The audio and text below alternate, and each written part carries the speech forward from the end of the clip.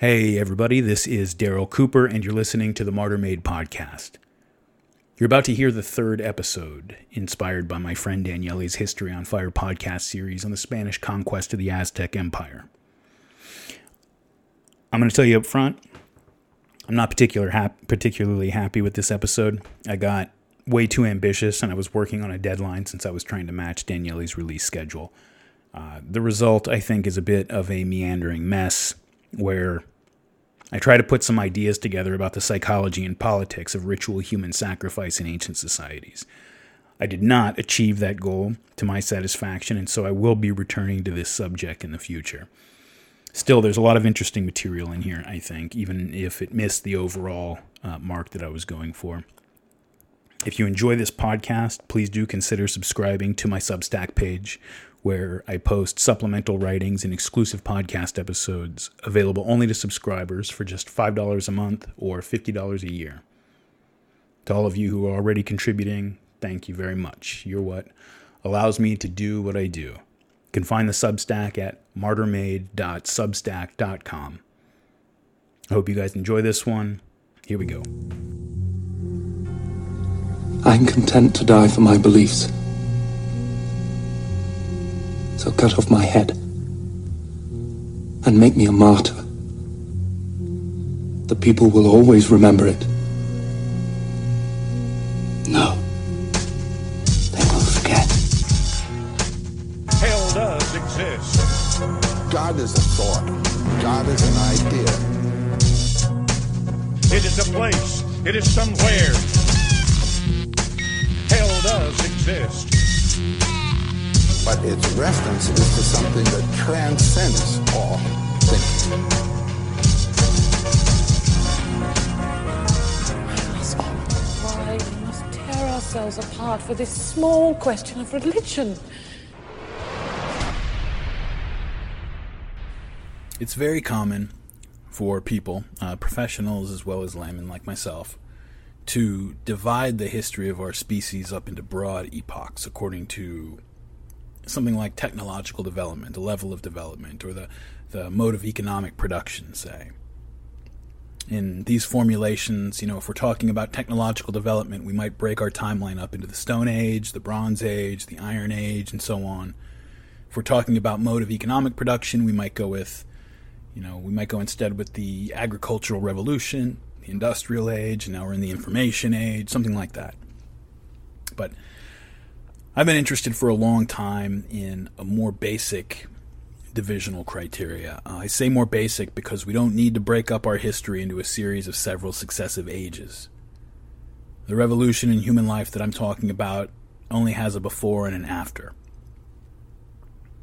I want to talk today about the emergence of the state and the dawn of political tyranny. I'm using the word tyranny here in a broad sense. Tyranny doesn't necessarily have to be particularly oppressive on the everyday ground level toward most of the population. In the institutions of tyranny, they may be more or less responsive, depending on which one you're talking about, to input from and interaction with the people living under it. The point is that you live under a set of institutions that make decisions with which you are then required to comply on pain of physical coercion or death. That probably sounds terrible. Physical coercion or death. Oh, what are we talking about? We must be talking about Maoist China or Hitler's Germany, and I am talking about those examples. But, and the libertarians out there will know where I'm going with this, I'm talking about all states, everywhere, and every action that any of them ever take. Again, this is a boilerplate libertarian talking point, so I'll try to get it out without choking. No offense to you guys. But it is worth emphasizing here. There is a death threat hiding behind every single law we pass, every regulation that we put in place, even in liberal democracies. If I don't pay my taxes, it doesn't matter if I have a principled position like not wanting to help pay for an unjust war, say. If I don't pay those taxes, or even if I pay some of my taxes, but not all of them, yeah, first the government will send me a sternly worded letter, sure. But if I ignore it and I continue to refuse, whatever the reason, At some point down the line, men in uniforms armed with guns will show up to seize my property, or to literally, in 2017, as advanced as we are, to literally place me in shackles and chains and throw me in a cage. And if I say, wait a second here, wait. This is a free country, supposedly. I haven't done anything to anybody. You have no right to do this to me, and you have no right to be here. In fact, you are armed intruders in my house. Get out. And I try to defend my property and defend myself. The police are not only authorized, they are required to escalate their use of force to whatever level is necessary to gain my compliance, including killing me if I defend myself enthusiastically enough. Now, libertarians, they stop right there. They look at that reality and they don't like it, so they recoil from it. You got to know something about the alternatives to move past the libertarian position. I'm not denouncing this arrangement. It's just the nature of law. Okay, it's what law is. And the state is an institution that has a monopoly on legitimate violence. Well, for most of human history, nobody had a monopoly on violence. In societies without a state, no one has a monopoly on violence. It's a question of whether or not you can carry it out and then defend yourself afterwards. And that's it. Questions of legitimacy had little or no real meaning whatsoever outside the kinship group, outside the clan or the tribe. If somebody from another tribe harms or kills a member of your clan or tribe, you are honor bound to avenge him, period, because deterrence is the only means of security available when there are no cops, no courts, no jails, or anything like that. But of course it works both ways, so you get into these long cycles of violence, sometimes last generations. If you successfully avenge your kinsman, say somebody from another tribe kills somebody from your tribe, and so you kill him, well, now his tribe is honor bound to avenge him by taking out you or another one of your people. And if they do that, you're honor bound to avenge that, and on and on. This is what served as the closest thing to law from the beginning of our species until relatively very, very recently.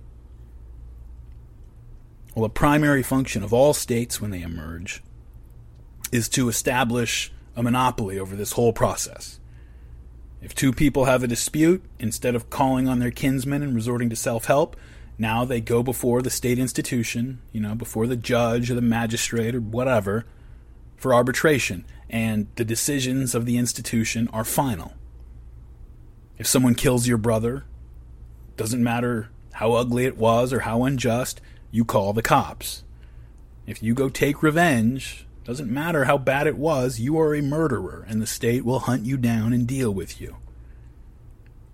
Well, okay, no kidding. Places like Western Europe or the Anglo countries, we completely take this for granted, but you can't take it for granted throughout most of human history, or even in large parts of the world today. For most of human history, or if you're in much of the world today, somebody could kill your brother in front of 10,000 witnesses, and the only thing that mattered was whether or not you or the people that you could get together could go back and take revenge, because there is no higher authority to which you can appeal. One of the big problems that European colonialists ran into, or modern nation builders today for that matter, one of the problems results from coming in and trying to impose a state monopoly on violence over tribal societies that are still operating according to honor and vendetta. From mandatory Palestine under the British in the 1920s to Afghanistan under the United States in 2017, for example, we keep running into a problem again and again. In so many of these places, we run into problems getting local police forces that we establish to enforce the law because they're worried, rightly, about incurring a blood feud with the kinsmen of whoever it is that they're expected to go after. Or this is a nightmare in Afghanistan. We step into the middle of a tribal vendetta that's maybe been going on for years. Maybe it's been going on for decades. We step right into the middle of it and only see the most recent act in that cycle of violence. We say, oh, that guy right there, that guy's a criminal, take him out. Well, now it looks to his tribe like we're just taking the side of their tribal enemy in their vendetta. You often hear critics of the Iraq War say that, or even people who were proponents of it at the time, say that we shouldn't have removed Saddam Hussein from power because, in retrospect, only someone like that can possibly hold together a population of different tribes and ethnicities and religious sects in the absence of some overriding national identity to which all those more local identities are subordinate. Well, that's a very difficult reality for us to accept with our sensibilities. On one hand, it's just not possible for us to approve of Saddam's methods as a necessary evil, or even as the unfortunate but inevitable excesses of a state attempting to establish its authority over a territory that's, dominated by tribes and sects who don't consider the state legitimate. And if you go read about some of Saddam's methods and you still approve of them in any context, I think you probably need to have your head checked. But on the other hand, this is what you would say in return, on the other hand, for all our high-mindedness, we sure as hell haven't been able to figure out any other way forward that actually works, as evidenced by the complete breakdown of any society where we remove one of these leaders. And then, no matter how much money we spend or people we send over, our complete inability to put Humpty Dumpty back together again using methods that we actually consider acceptable. And I think we're often biased toward believing that brutal leaders lead to unstable societies, and I suppose that that's probably true depending on your starting conditions. But most of the time, the reality is that unstable societies lead inexorably to brutal leaders. But there was a time before any of this. There was a time before tyranny. Marvin Harris, in his book Our Kind, wrote, quote, "Let me hear no more of our kind's natural necessity to form hierarchical groups. An observer viewing human life shortly after cultural takeoff would easily have concluded that our species was destined to be irredeemably egalitarian except for distinctions of sex and age. That someday the world would be divided into aristocrats and commoners, masters and slaves, billionaires and homeless beggars would have seemed wholly contrary to human nature as evidenced in the affairs of every single human society then on earth." End quote. Similarly, the anthropologist Richard Lee, who spent a lot of time with the Kung Bushmen in Africa, contrasts the nomadic situation to that of the situation that settled civilized societies find themselves in. Quote, "The human condition is about poverty, injustice, exploitation, war, suffering.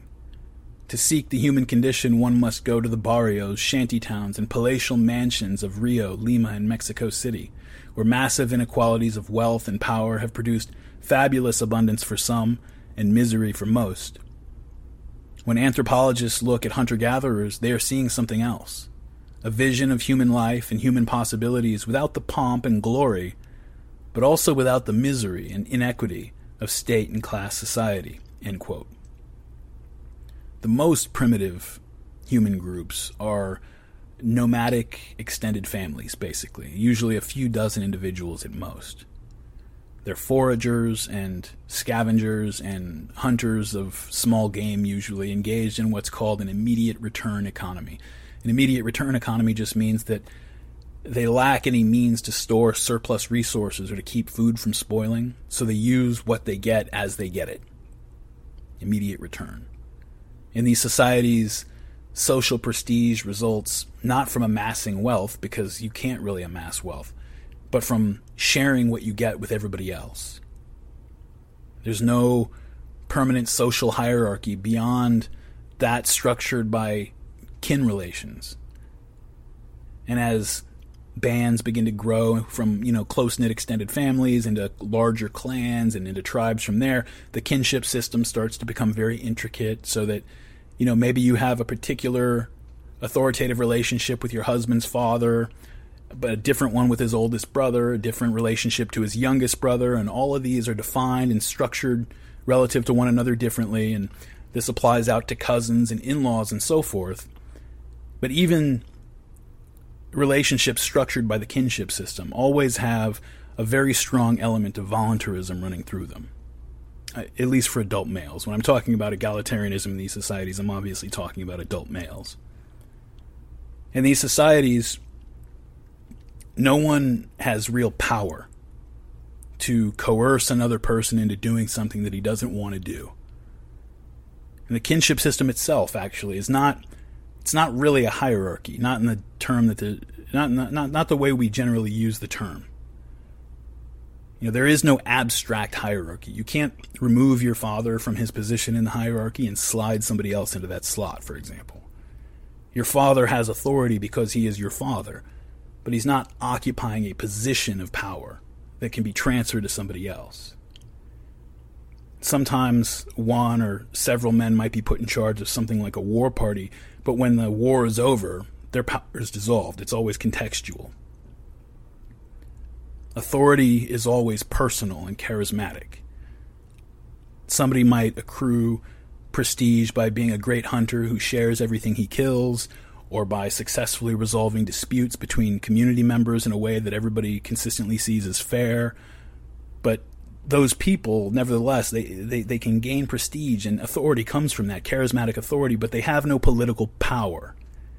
And the penalties for crossing them are ostracism and people refusing to cooperate with you, social disapproval, basically. All of primitive society is arrayed against the possibility of political or economic inequality emerging. Not only is there very little opportunity for individuals or small groups to seize anything like tyrannical power, but kinship-based societies also have fierce prohibitions set up against, any attempt to do that. It's been observed, you've probably heard stories of how if an alpha chimpanzee becomes too much of a tyrant, very often a few somewhat weaker males will team up and take him out. You find that exact type of behavior, pattern of behavior, in low-complexity hunter-gatherer societies. Even when you do read of tribes that do have official permanent chiefs, usually a closer reading, almost always that I'm familiar with, a closer reading reveals that the position is much more of an obligation than a privilege.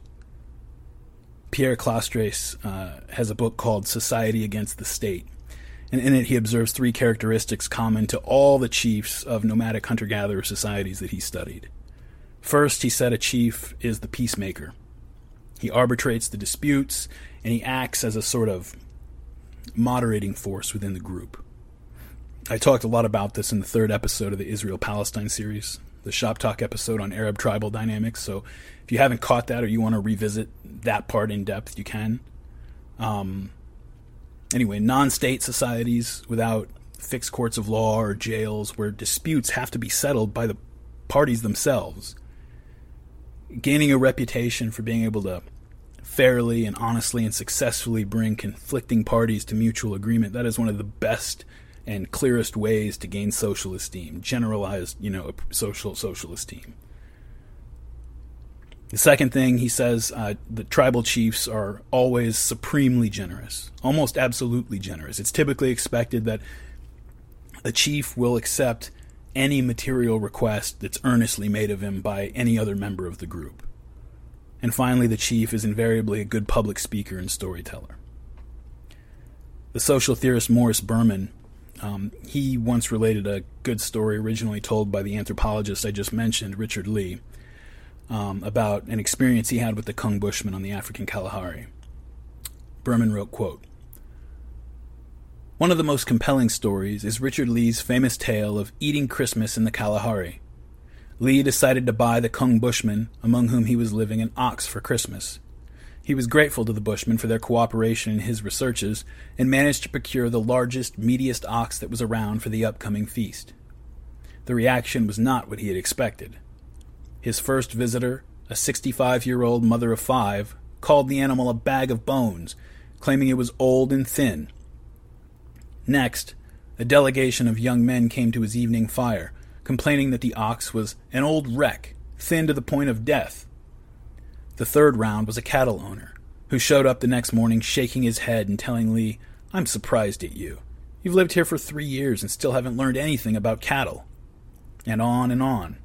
One of the best hunters, Tomaso, came by to tell Lee that he should buy a different cow, one with fat on it. A Kung elder worried that if Lee served such a scrawny animal, fights would break out among groups that had feuded in the past. Lee was ready to pack it in and leave, but curiosity got the better of him, and he decided to stay for the slaughtering and see what, indeed, was under the skin. As the animal was cut and thick layers of desirable fat burst forth, the tribesmen rolled on the ground nearly paralyzed with laughter. Then the men packed large chunks of beef into the cooking pots, muttering all the while about the worthlessness of the animal. They danced and ate for 2 days and nights. Realizing that he had been had, Lee decided to seek out one of the young men who had derided the ox at Lee's evening campfire the previous week. "Why did you tell me that the ox was worthless?" he asked the young man, "when you knew it was loaded with fat?" "It is our way," the young man replied. "A bushman who has been hunting, for example, must not come back and announce a big kill. He must sit in silence until someone asks him about it. Then we all go out to look at the animal and tell him it's just a bag of bones, but that we'll slaughter it anyway, even though it's hardly worth it." Similarly, Tommaso explained to Lee, "It's about arrogance. When a member of the tribe kills much meat, he can come to think of himself as a chief, and the rest of us as his servants. Someday, his pride will lead him to kill someone." End quote. This is the attitude we find all over the world among nomadic hunter-gatherers. It's not just that they haven't reached a stage of development where something like tyranny could emerge. The people are quite aware of the possibility that it could emerge, and they actively stamp out any sign of status seeking. And again, it's not that these societies are all flowers and rainbows, that they aren't violent or can't be oppressive in their own way. The last episode on cannibalism hopefully dispelled any notion like that, but what you don't see is systematic tyranny internal to social groups, or systematic tyranny of one group over other groups. You just don't see it. But that whole way of life, everything begins to change. That whole way of life begins to come apart as soon as people begin to settle down in one spot and decide to stop being nomads and stay in one place. Compare the egalitarianism, just the attitude of it, and the way of life that must result from it. The way people relate to one another, interpersonally. Compare the egalitarianism illustrated by Richard Lee's story with the Kung Bushman to a few anecdotes from early contact settled societies. The ruling classes of early settled societies engage in extreme tyranny, almost always, often treating commoners almost like an opposing side in a military conflict who can be despoiled, injured, or killed at will. Robert Pickering Ashe was a missionary who spent 6 years in British Uganda, and he wrote about his experiences there. And part of his writing covers the following incident. Quote, "A poor peasant was coming in the opposite direction, carrying some sweet potatoes on his head, doubtless a day's food. At a signal from the Kadulabare, the head wife, the youngster in charge swaggered up to the peasant and ordered him to stand and deliver. The peasant, not liking to lose his family's dinner, demurred, whereupon the young man began to lay his stick across the back of this insolent slave who dared to refuse his potatoes to his superiors. I have seen a similar party a few days previously meet a little girl and quietly strip her of her clothing and leave her to go her way without a single rag. It is the custom that the great and powerful have carte blanche to seize people on the road and take whatever they are carrying." End quote. And in a different account, this one from Hawaii, I'm getting it from one of Eli Sagan's books, although I haven't been able to find the source. It's a book called Formations by a guy named Haman. I haven't been able to find it, but here's the account. Quote, "I have seen a considerable chief at Oahu sit in his canoe alongside without an article for sale himself, and watch a poor fellow that had perhaps paddled from the opposite side of the island with all his family and perhaps all their worldly property and substance, such as 2 or 3 pigs, a few plantains, pieces of cloth, and some breadfruits. And after selling their little cargo and getting for it a few bits of iron and some little trinkets, things, the iron in particular, that are inestimable to them, that greedy and tyrannical chief hath jumped out of his canoe into the water, swam to the poor man, and demanded of him every article which he and his family had." End quote. In Buganda, which is a kingdom in British Uganda around Lake Victoria, the custom was for women to nurse for 3 years and to refrain from sexual contact during the period of suckling. So when the king had a child by one of his favorite wives, whose sexual services he didn't want to give up for 3 years, one of his men would go out on the roads and into the villages and find a commoner woman who had a newborn child and order her to go to the court right then and there where she would be required to nurse the king's baby for 3 years until it was weaned, while her own baby was required to be brought up on cow's milk. In these early settled societies, whether assault, murder, rape, things like that were considered crimes, completely depended on the social class of the victim and the accused. In Tonga, for example, men of higher rank could simply rape women of lower rank at will. It meant nothing, and there was no redress possible in almost every case. Today we hear stories of the grossest tyrannies. We hear about how Uday Hussein, Saddam's son, would see women walking with their husbands or find them even at their weddings, and he would have his bodyguards go get her and bring him to her for rape. And we hear that, and that's just the most egregious, irredeemably tyrannical thing that we can even come up with. That's every early settled society. And it only abates a bit in early civilizations as the class structure becomes solidified. And every means available to mark out and define class distinctions was employed by these people. Only the nobility would be permitted to wear certain clothing or accessories, or to do their hair or paint themselves up in a certain way, or to eat certain foods or walk in a certain manner, or to hold certain ceremonies and participate in certain festivals or play certain games. Anything you can think of was used as a mark of distinction for differentiating between the classes. In Buganda, again, a social inferior that was meeting somebody of higher rank would be required to bend all the way over, looking down to the ground with his hands on his knees, and sort of positioning his head so that the back of his neck was wide open in case the higher aristocrat wanted to kill him. And this was something that even the nobility was required to do with their superiors, actually. When commoners found themselves in the same situation, they were actually required to get on their knees and grasp onto the lower legs of their superior, addressing him as master, essentially starting every interaction they have with their superiors with a plea for mercy. They weren't allowed to use one hand to give anything to a superior. They had to present anything that they handed to a superior with both hands with their head bowed. In Tonga, people paid respect to their chiefs by kneeling down and taking the chief's ankle and placing his foot on the top of their head. Reinforcing hierarchy when the hierarchy is new becomes a full-time obsession, and nobody is ever allowed to forget where they stand. And the Aztecs did all of the things that I'm talking about here in spades, by the way. My favorite Mesoamerican scholar, Inga Clenenden, she talks a lot about this in her book Aztecs, an Interpretation. Quote, "Were we to judge only from its complex modes of formal address and the rigor of its rules and decorum, we would construe Tenochtitlan as a most delicately articulated society, ordered by strict protocols of deference. So I think it was, from some perspectives. But despite the rhetoric of its sedate managers extolling the beauty of self-effacing humility and control, the city was a startlingly violent place, with much of that violence neither individual nor unscheduled, but licensed and official. It was most dramatically visible, of course, in the killings of captives and slaves, and in the processing of their bodies within city limits, the battlefield shambles delivered into the home place. But extravagant violence was also visited upon the townsfolk.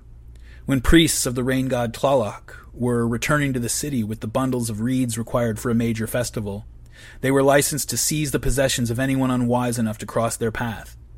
Should those who were plundered dare to offer any resistance, they were stripped and savagely beaten. They kicked each of them. They beat them repeatedly. They beat the skin off them. Then they left them naked and moaning in the road. House walls gave no certain refuge. In the same Tlaloc festival which sanctioned priestly violence, local commoners were faced with trick-or-treat importunings, not from children, but from dancing bands of warriors and pleasure girls threatening to break their walls down, and they had to buy them off with a scoop of an especially luxurious maize and bean porridge. Play, perhaps, but play with a bright edge of threat. Mexica justice was summary, brutal, public, and often enough lethal.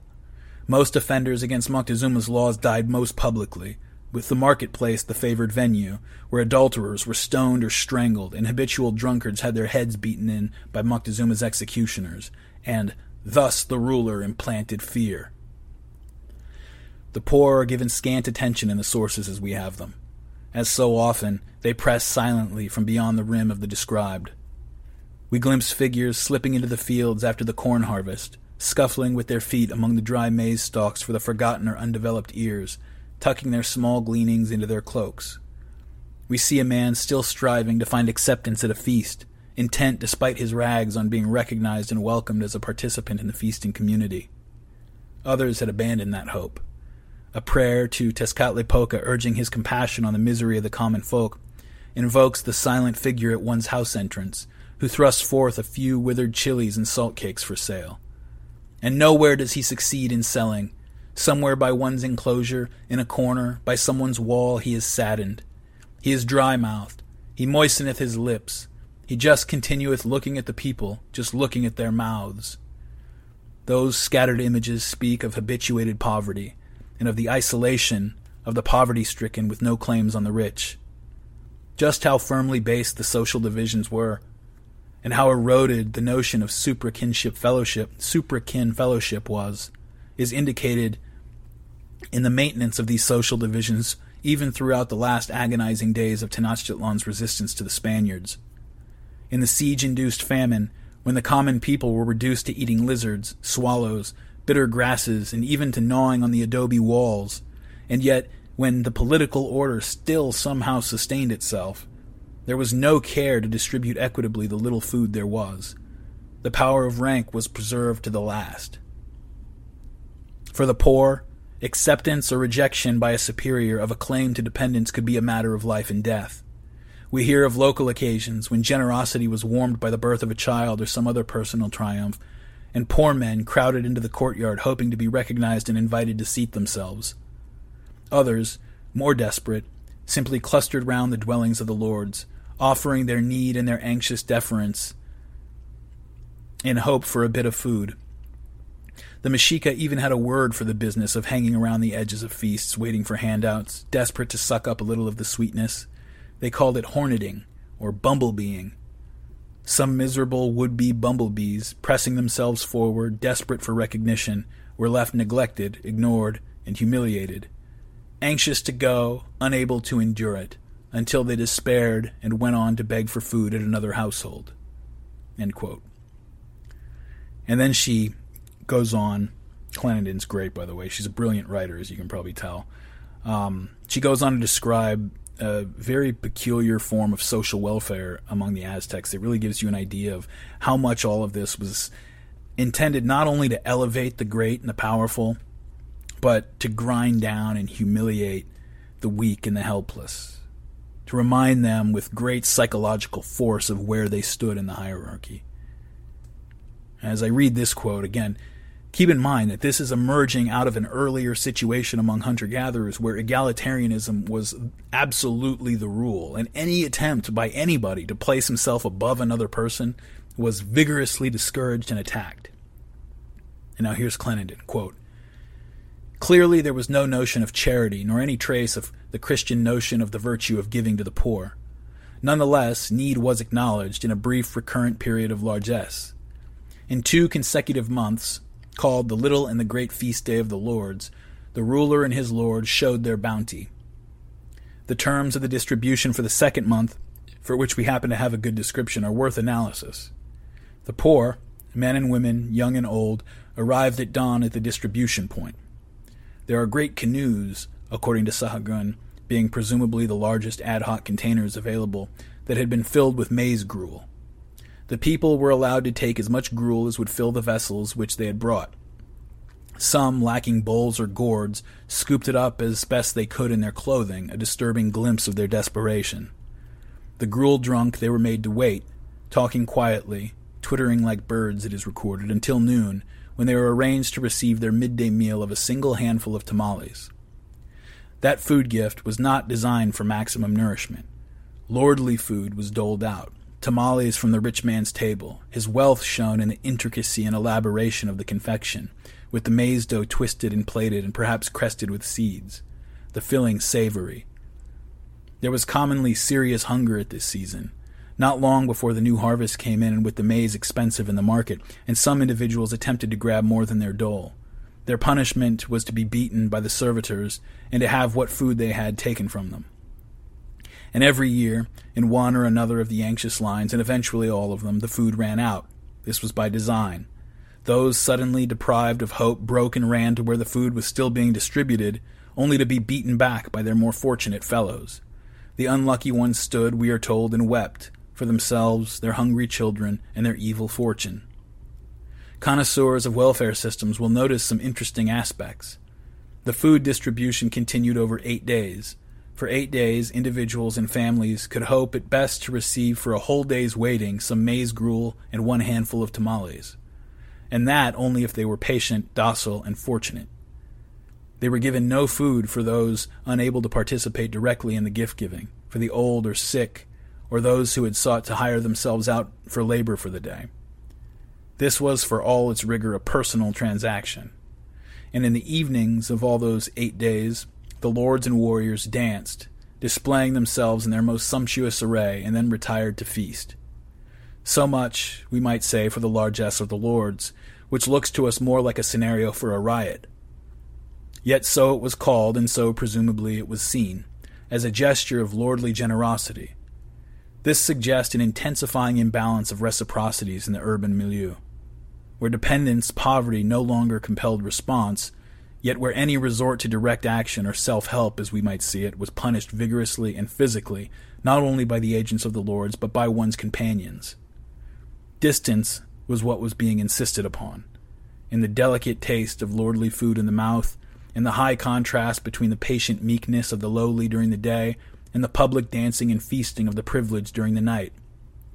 Deference and submission were exacted, but there was no corresponding obligation on the part of the lord.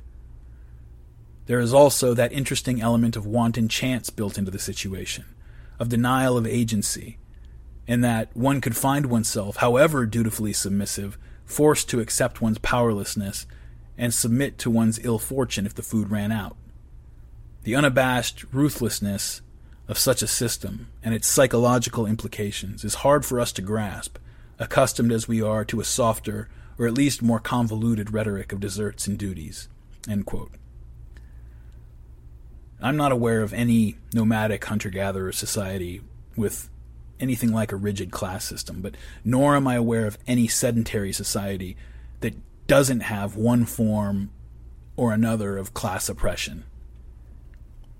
People often imagine with Rousseau that the day of the noble savage, such as he was, came to an end with the advent of agricultural civilization, but that's not quite right. It's on the right track, but it's not quite right.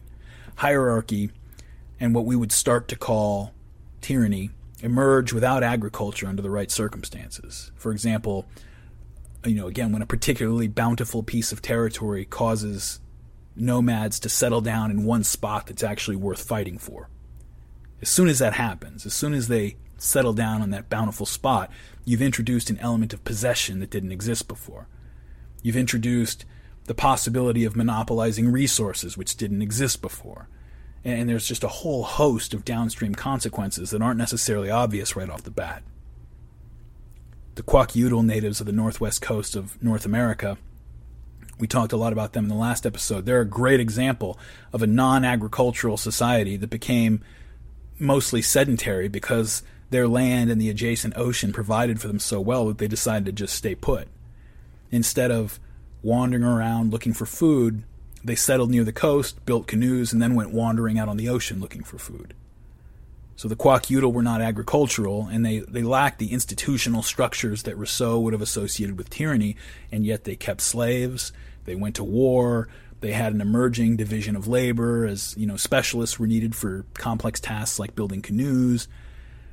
And moreover, instead of having traditions and customs that discouraged status seeking, you'll remember from the last episode, if you've listened to it, the Kwakiutl were obsessed with status, aggressively seeking to elevate themselves and to degrade and humiliate their rivals as much as possible. When Europeans made contact with them, and especially as Europeans came and brought in new resources and weapons and forms of wealth that could be carried around, the high-status men and aggressive groups around them began dominating resources and expanding their networks of dependence in a way that you really have to start calling political. dependency itself. I mentioned their dependence just now. Dependency is something that is almost entirely foreign to less developed hunter-gatherers. But in Kwakiutl society, where the primary food was fish caught from a canoe, you might have a man who has 5 canoes. He can approach another man whose canoe was lost at sea or destroyed in a raid, for example, and offer to let him use one of his own canoes in exchange for a portion of, the unfortunate man's catch, the fish that he catches. That sounds so basic to us, but as soon as that happens, that is an absolute revolutionary change in the way human beings relate to one another. As opposed to immediate return hunter-gatherers, where everyone hunts and gathers and shares and eats, and a great hunter is honored and revered for his contribution and generosity, a group like the Kwakiutl move into what's called a delayed return economy. And what that means is just, instead of your direct action immediately providing resources that are necessary for life right now you have people taking actions that are only indirectly related to resource provision, and the resources are collected later on. For example, lending someone one of your canoes in exchange for some of the fish he catches. Instead of social prestige going to the great hunter, now you can start to see emergent elites who maybe don't participate in the work of the group at all.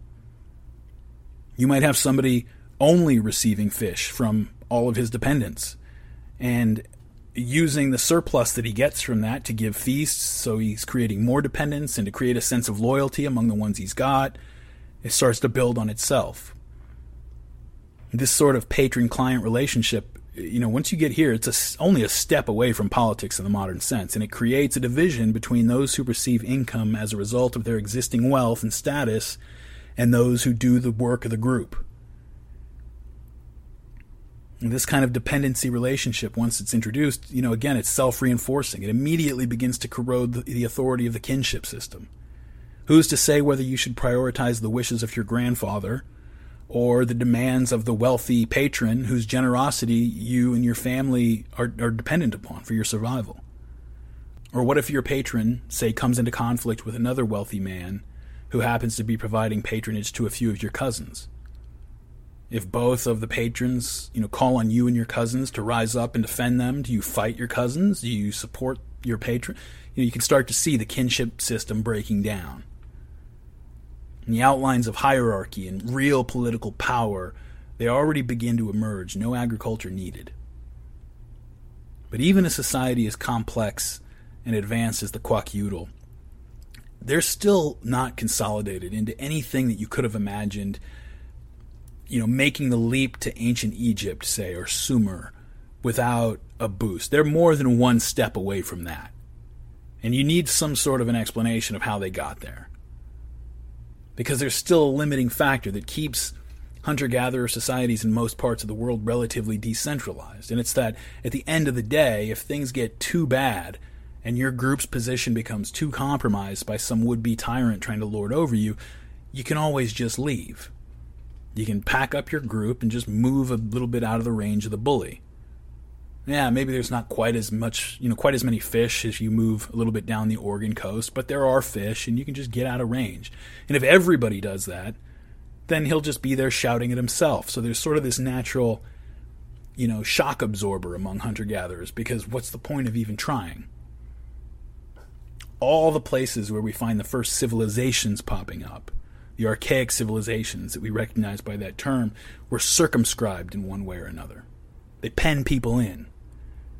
Sumer arose, in the basin between the Tigris and Euphrates rivers. Egypt along the Nile, flanked by deserts on either side. The first Indian civilization was in the Indus River Valley, the first Chinese in the Yellow River Valley, and so on. Once you start to get a bunch of people from unrelated tribal lineages packing up into an enclosed area, or at least an area that would be very costly and uncertain to leave, then everything begins to really change. Individuals and groups start to look at each other a little bit differently, because competition is no longer play. You're not just, raiding another tribe's horses or trying to score points like that. You're looking around at each other and saying, okay, we're all here. And we're starting to realize there's only so much space and so many resources, and our populations are all growing. And maybe we don't have a problem with each other right now, but we can all start to look down the road and see that eventually some decisions are going to have to be made. Game theoretical necessities begin to impose themselves, Groups begin to ally and consolidate. This is what starts to happen. Societies become more regimented and militarized, and institutions of command and control replace customs designed to thwart the formation of hierarchies. In fact, you can say that the early states are essentially military organizations superimposed over social life. But there is something more going on than just the playing out of these game theoretical consequences, too. As the kinship system breaks down and it comes into conflict with new forms of social affiliation and dependency, there emerges a need to define and police the boundaries of newly emerging social identities. A kin group doesn't need to define itself. Even a large tribe, say the Saudi royal family, I think has over 15,000 members. Even a large tribe like that understands itself as descending from common blood. And sometimes this type of kinship is fictional, and part of the purpose of tribal myths is to tell a story that writes the people you want to be included into the tribe into the tribal lineage, but the foundation and the border of the tribal identity is blood. When a society begins to loosen blood ties as the primary basis of their collective self-understanding in favor of something more recent and, I guess, more ephemeral, like national identity, for example, the boundaries and character of the new people become open questions. You don't have to police the boundaries of your family, other than, maybe telling your sons and daughters who they can and can't marry, which all tribal societies did. When you start talking about something that's more symbolic, something that isn't so solid as blood, well, now policing those borders and making definitions of us and them becomes, an all-consuming enterprise. In the Hebrew Bible, the Christian Old Testament, tells a story in the early going of the emergence from nothing of Jewishness as a social identity. A single patriarch, Abraham, gives birth to a son, Isaac, who bears Jacob. Jacob's name is changed to Israel. Israel has 12 sons, and those 12 sons become the fathers of the 12 tribes of Israel. But then things come apart for a while, and their descendants lose their way in Egypt for a few centuries, and all but forget about their covenant with God, and with God mostly forgetting about them for 400 years or so. Finally, Moses gets the message, and when Moses leads them out of Egypt, he's basically leading a horde of people who no longer have any real cultural memory of their tribal mythology. And they've got to be formed into a coherent people again before they can be permitted to rejoin, their ethnic cousins in the land that they had left behind. So rather than leading them back home, God determines that they have to wander in circles around the Sinai desert for 40 years until all of the original people that he actually led out of Egypt all die off because they've been too corrupted by foreign ways. And only the children born in the desert are permitted to enter the promised land. But even then, God knows that unless there are firm boundaries marking them off from the people that they'll meet there, they're eventually just going to melt away through intermarriage and assimilation into the more established societies with a more stable and coherent social identity. And so they're given a list of over 600 very strange and arcane rules that they have to follow that dictate everything from how to dress and how to prepare and eat food, basically a big legal code that ensures everybody is able to tell the difference between a Hebrew and a Canaanite. And to drive the point home, at a certain point in the desert, Moses orders all the people to assemble before him, and he gets there with his lieutenants out in the middle of the desert. And you can imagine it in the twilight hours with this big horde of people assembled in a desert lit by fire and moonlight, looking up to Moses and his men as they slaughter several bulls, draining all their blood up into great tubs, big basins. And you can imagine how much blood we're talking about if you're draining several bulls, and then drawing blood out from the tubs and throwing it out to soak on the crowd of people. But even then, the great problem of the whole Hebrew Bible is that the Jews again and again do in fact become friendly with their neighbors and marry their daughters and join in their festivals and customs, and for that they're punished again and again. The whole lesson of the Old Testament, it's something that the Jews have carried with them today, is don't forget who you are. Don't assimilate. Police your borders. Because if you lose that sense of social identity, you lose everything. It's very difficult for us versus them distinctions to become blurred among real kinship-based societies. As tribes grow and mythology emerges to knit together the disparate threads, when the case for blood relations becomes a bit fuzzy, the distinctions between us and them can become fuzzy as well. Having any sense of us at all, creates a consciousness of the other. They're really just two sides of the same coin. They're saying the same thing from different perspectives. The only way not to have a sense of the stranger is to not have any sense of us. And a coherent sense of us seems to start dissolving as soon as a meaningful other leaves the scene. Well, I should say that's most likely what would happen if the external other were removed. But there is a way around it, and it's an ugly way, but it does work. So, unfortunately, we see examples of it all over the world and throughout history up to the present day. And the workaround is just to simply create an internal other. You lose the external other, create an internal other. Now, sometimes this is pretty straightforward. If your group conquers a territory and then designates the people that you've conquered as the internal underclass, the friend-enemy distinction is a pretty clear line that you can maintain. The Spartans, for example, were outnumbered by their Helot slave class. They were always worried about rebellion. You don't have to worry so much about an external enemy defining you or reminding you of who you are and why it's important to stick together if you've got a restless underclass in your own society. But it would be wrong, though, to imagine that an internal underclass emerges only as the result of events like conquest of a different tribal or ethnic group. Good counterexample is pre-contact Hawaii, for example. There were a class of untouchables in pre-contact Hawaii who were racially, they were indistinguishable from the rest of the Hawaiian people, but they were considered so low that even commoners at the bottom of the social totem pole turned their noses up at them and were forbidden from interacting with them. You might say if external enemies define the horizontal boundaries of your social identity, the underclass puts a bottom underneath it. External enemies maybe are the horizon, the underclass tells you where the floor is.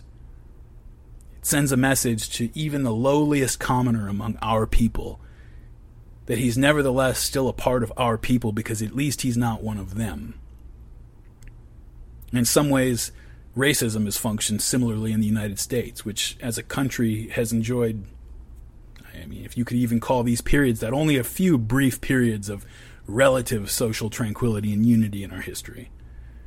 After the Civil War in the 1860s, immediately after that, we had a huge influx of Irish, Italians, Jews, and Southern Europeans coming in, just a torrent coming in for decades afterward, causing something of a national identity crisis right at the time that it became necessary to reintegrate the conquered South back into the national project.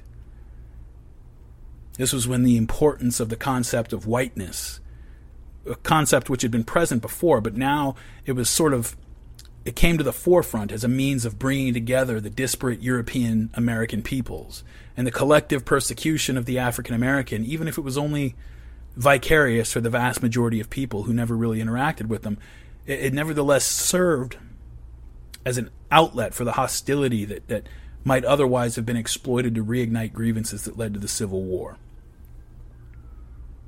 The thing is, whether this dynamic was consciously understood or just unconsciously sort of emerged to fill a social psychological gap, it actually worked for the most part. I don't want to say for what it was intended, because it may have been unconscious, but it did achieve the thing we're talking about here.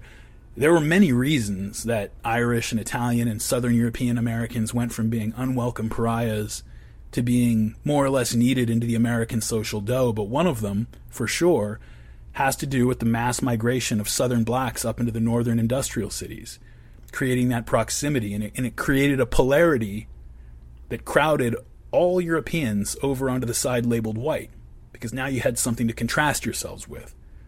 It was no longer the English and the after fighting in 2 world wars, the American Whiteness Project, for lack of any better phrase, was more or less complete. English, German, Scandinavian, Irish, Italian, and the rest, they were just white people after World War II for the most part. And so as soon as that happened, like clockwork, as soon as that collective identity was smoothed out and sort of stabilized, no longer in danger of breaking apart into its constituent groups. You're not going to have, street riots between English and Irish, gangs or anything like that. As soon as that was more or less stabilized, the white population of the U.S. within one generation starts taking a hard look at how it had been treating African Americans and began making reforms. A generation after that, it's our present day, we look out the window and we see things coming apart, and they seem to be regressing. Well, as the white American population is now starting to feel anxious about its approaching minority status in the U.S., as well as being the group that feels the brunt of the damage of the collapse of the middle class because they were disproportionately clustered there, look at what we see. Again, like clockwork, we see the alt-right and other white identitarian groups and other far-right groups popping up and asserting themselves, demonizing and creating conflict with other groups, again, consciously or unconsciously, but as a means of reminding people of the boundaries of collective identities. People who feel threatened bind together if they can find a common basis on which to do it. Both great leaders and vulgar demagogues are people who can articulate that common basis. The French scholar René Girard, he developed a theory of sacrifice in myth and ritual that was partly built around the dynamic I'm talking about here. He believed that sacrificial myths were a smooth finish applied over cultural memories of grotesque acts of community violence. In one of his books, he conveys a 3rd century pagan myth that he calls the terrible miracle of Apollonius of Tyana that illustrates this principle pretty well. Now, Apollonius was a pagan holy man of the Greco-Roman world in the 2nd century after Christ. His mythological corpus is very interesting because it bears many resemblances to stories with which most of us are familiar from the life of Jesus, only they come with a sharp pagan edge that hadn't yet been blunted by Christianity. So first I'm going to quote the story itself as recorded by Philostratus in the 3rd century. As the narrative opens up, we're in the city of Ephesus, and it's disintegrating, coming apart due to a plague. The desperate Ephesians have tried several remedies, all of them failing, and so finally they turn to Apollonius, the holy man, for help. Quote, "Take courage, for I will today put a stop to the course of the disease." And with these words he led the population entire to the theater, and there he saw what seemed an old mendicant artfully blinking his eyes as if blind, and he carried a wallet and a crust of bread in it. And he was clad in rags and was very squalid of countenance. Apollonius therefore ranged the Ephesians around him and said, "Pick up as many stones as you can and hurl them at this enemy of the gods." Now the Ephesians wondered what he meant, and were shocked at the idea of murdering a stranger so manifestly miserable, for he was begging and praying them to take mercy upon him. Nevertheless, Apollonius insisted, and egged on the Ephesians to launch themselves on him and not let him go. And as soon as some of them began to take shots and hit him with their stones, the beggar, who had seemed to blink and be blind, gave them all a sudden glance and showed that his eyes were full of fire. Then the Ephesians recognized that he was a demon, and they stoned him so thoroughly that their stones were heaped into a great cairn around him. After a little pause, Apollonius bade them remove the stones and acquaint themselves with the wild animal which they had slain. When therefore they had exposed the object which they thought they had thrown their missiles at, they found that he had disappeared, and instead of him there was a hound who resembled in form and look a Molossian dog, but was in size the equal of the largest lion. There he lay before their eyes, pounded to a pulp by their stones, and vomiting foam as mad dogs do. Accordingly, the statue of the averting god, namely Hercules, has been set up over the spot where the ghost was slain, and the disease was cured. End quote. Now we know the story of the crucifixion of Jesus from the perspective of his followers, right? René Girard would say that this is the same story just from the standpoint of the killers. And when we think of human sacrifice, most of us probably think of solemn ceremonies overseen by hooded figures in a moonlit grove, or, Aztecs costumed as avatars of their gods mounting a great pyramid to offer hearts and blood to the sun. But when you go through the literature, one of the first things that really strikes you is how much of human sacrifice is all but indistinguishable to modern people from just simple psychotic murder. As we'll see, some gods prefer altars, but many others are just as happy to see the blood run into the gutter. But first, back to the miracle of Apollonius. I think if we're going to call the crucifixion a sacrifice, then the killing of the mendicant by Apollonius' mob must be recognized as the same kind of event, only told by the sacrificers.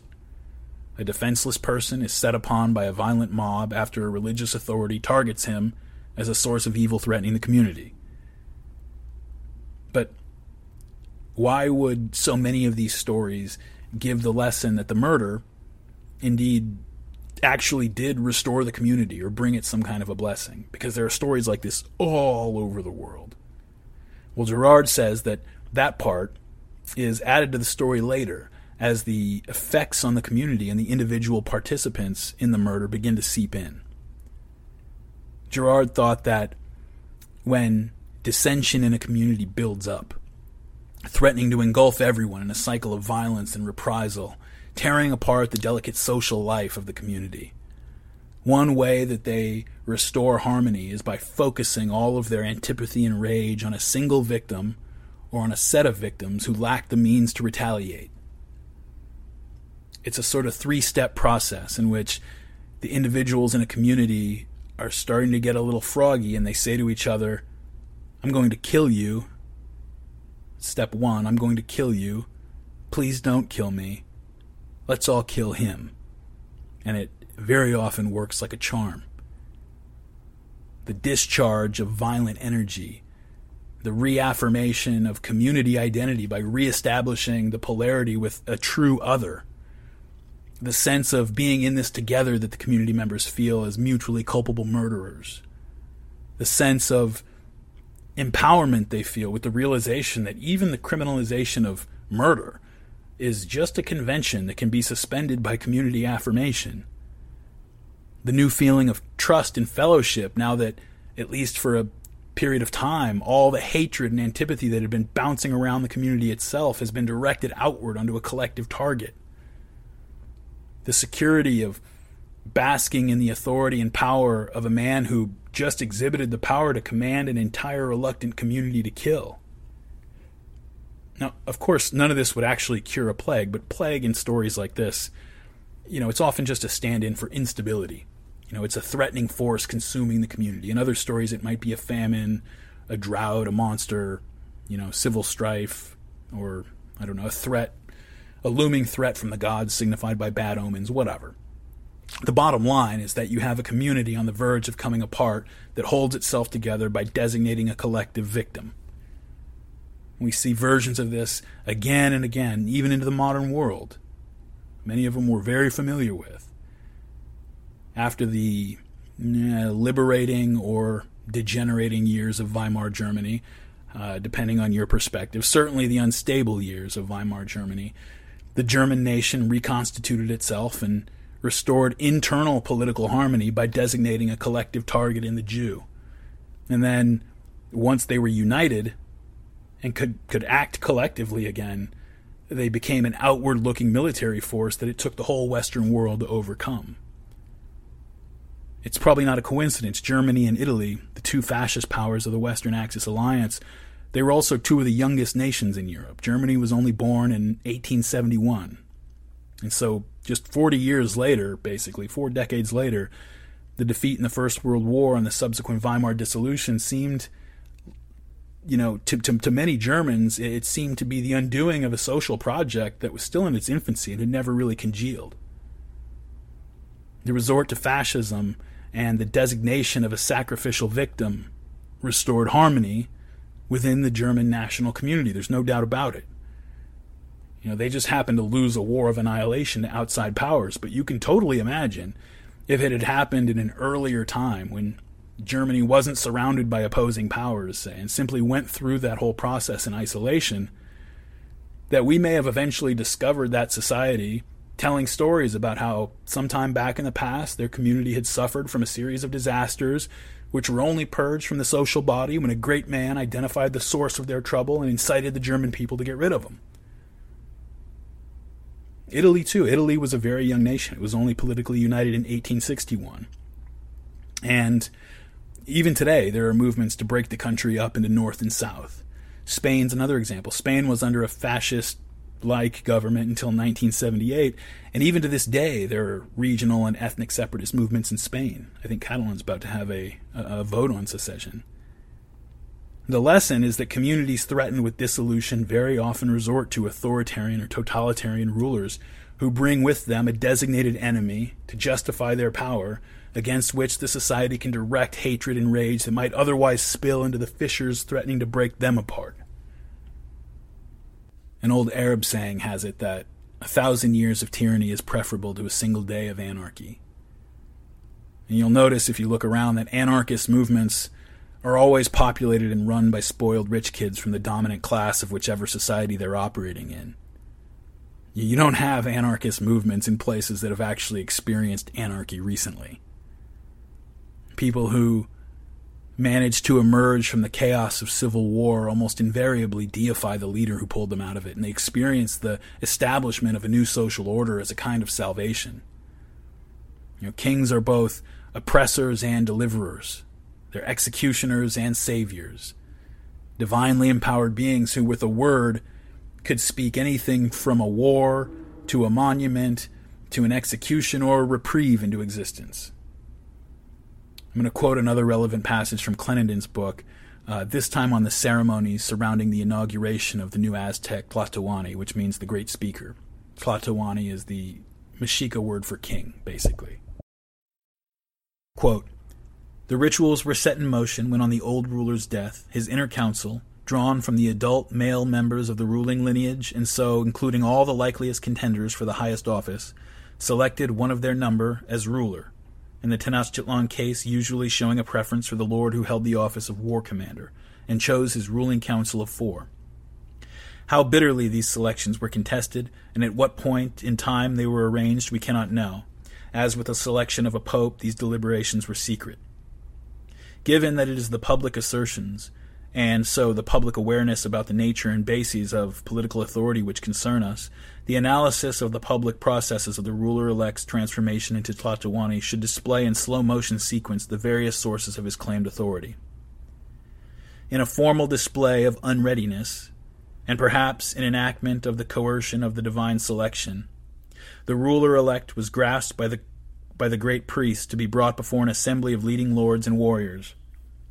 There he was stripped, dressed in penitential garb, and taken to the great pyramid and the shrine of Huitzilopochtli, where, faces veiled by the fasting capes of the penitential state, he and his 4 advisors offered incense and were displayed before the assembled people and the Mexica deity. Then he and his council retired for 4 days of fasting, in Mexica terms 1 meager meal a day, prolonged vigil and ritual bathing, and much penitential bloodletting.